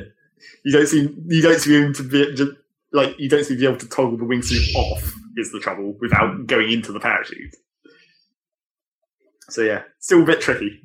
I'm still terrible at those wingsuits. In a way, I'd sort of expect little things like that, because there seems to be, when you're dealing with a game with so many possibilities. Well, yeah, that is control is always going to be the problem. That is the thing about like having these whole 3 different like ways of travel built on top of each other. Where you've got cars, vehicles, and the parachute and the wingsuit, and then you have to be able to transition between them. And multi-tether and the tether attract and all that stuff. And you're constantly tethering between things. Yeah, wafting yourself around. It's crazy. It does sound like there's a lot going on. But yeah, there's a lot going on in like the way you play it, but maybe not so much in the actual goals. I guess it could get more complicated on these later islands. I mean, I don't know whether there'll be new mechanics to the objectives. I have seen, there's been the occasional military base where it's like there's also a commander who you have to kill, but that's just basically like there's one extra chopper that has a tie globe, right, or whatever. So maybe there will be slightly more mechanics than just blow everything up. I mean, there are occasional, like, the rebels are sending reinforcements, so you better go and open the gates or turn off the SAMs. And it's just like, that's... A, it's not really necessary, because you can probably handle the whole thing yourself, and B, it's not that much of an objective. You just grapple your way over there and hit a button. Yeah. So we'll see if it gets any more complicated. But even so, it's still pretty fun to just liberate things. I also came up with possibly one of the best phrases I've heard in a while. Like, hey, once you've liberated a town and you want to blow it up again. No, unliberate. No, they call it reoppress. Oh, reoppress. Yeah, I haven't got that yet. I think that's an end game thing. Might even be after the main story. Oh, maybe, yeah. But I just like that. Like, I'm going to reoppress this town so I can blow it up again. Oh, and you'll also be glad to know that the intro sequence uses that weird mix of Firestarter. Oh, that's great. That's a great track. It's actually in the game. That's a great track. Not just in the trailer. I wonder if it was made for the game or if it's just like a licensed remix or something. Yeah. It's cool. It's not much of an intro sequence. It's more like Borderlands, where it's just like, here's the characters, they say a line, their name appears, here's the next. It just does that for all the main characters while the Firestarter song plays. And that's that. And then you're standing on top of a plane firing an RPG. Yep. So that's there you go. That's Just Cause 3. I think I'll be continuing to play Fallout and that at the same time, really, because it's just a matter of whether I want to commit to a long, stealthy thing in Fallout, or whether I just need to blow shit up real quick. Yeah. I mean, I think that's quite a good balance, actually. Like, you need something you can just drop in and blow stuff up at your leisure, really. Like, whereas Fallout seems to be designed for longer sessions. That's why I'm a little bit worried about like when me sitting down to play Metal Gear. Metal Gear is so designed for longer sessions. Yeah. To the point where I've lost sleep some nights because it's just like, I just need to finish this goddamn mission, and it's taking me an hour longer than I thought it would. Yeah. Of course, the problem with both Fallout 4 and Just Cause 3 is load times are not great, although that's probably partially my system. It's not like I've got an SSD or anything, so that's probably not helping, but still, quite long load times. How much RAM do you have these days, Egg? I don't remember. I think it's probably 8 gigs. That's not so bad. More than me because I'm running 6, and 8 should be fine. Yeah, it's not normally a problem. Unless, of course, my system does that weird thing where the RAM just fills up over time. Oh, yeah. That's just a memory leak, though, isn't it? Well, it's not a memory leak of anything specific, though. That's the trouble with it, as I've discovered. It's like it's not linked to any, or well, it's a memory leak. It's a memory leak of something, but it doesn't go away when you close everything. It's like it's a permanent memory leak. It's like it's reserved the memory, and even when the program's closed, it hasn't freed it again. Windows doesn't deal with it properly. It does sound like an OS level problem. That. Yeah, it's kind of annoying, but no, it's fine. It hasn't been so bad recently, but I just keep an eye on my widget, and when it gets to like 40%, I'm like, oh, it's probably time to restart. It's my solution to that problem. And yeah, so that's that. I've got 2 ridiculously huge games that are taking up basically that entire partition now. God damn it. After I went to all the trouble to buy an external hard disk to move shit around. I gotta think of a smaller game to play now that I'm done with grabbed by the fucking ghoulies. Well, you know what's coming up that we all have to play, including you, Dan, god damn it. Fast Racing Neo. What? That's coming up. Don't know if I will. What is it? Dirt Rally's coming out of early access. Oh yeah, obviously, of course. I will actually play that. That's true. Yeah, when that goes 1, I'll get stuck in. Ideally, what I'm planning is I'm going to set up a league so we can actually Oh, cool, yeah. our times compared directly. Man, you must be so much better than me by now, because we were pretty neck and neck when I was playing it. And then, I don't know, Zach's really properly good at this now. Yeah, so it'll be interesting to see. But I'm going to suck real bad. I'm definitely going to be last. The question about that league is, what car class do we go for? Because obviously I've seen all of them, and you guys you've seen like the 60s and 70s and maybe some of the 80s. I haven't really played past the 70s, so I'm at a significant disadvantage. Well, yeah, you haven't even seen all-wheel drive yet. No. So it's like, what do we go for? I think I got about as far as Group B, and that was it. Yeah, I'm thinking probably something like the R4 class, which has the Lancer in. Just because the Lancer. Well, they're all-wheel drive, but they're relatively slow. Like, because the Lancer is quite fat, so all the cars in that class are relatively... That's the one with the Citroen in it as well. Yeah, I think so. It's the Citroen and the Lancer, and I think one of the Fords.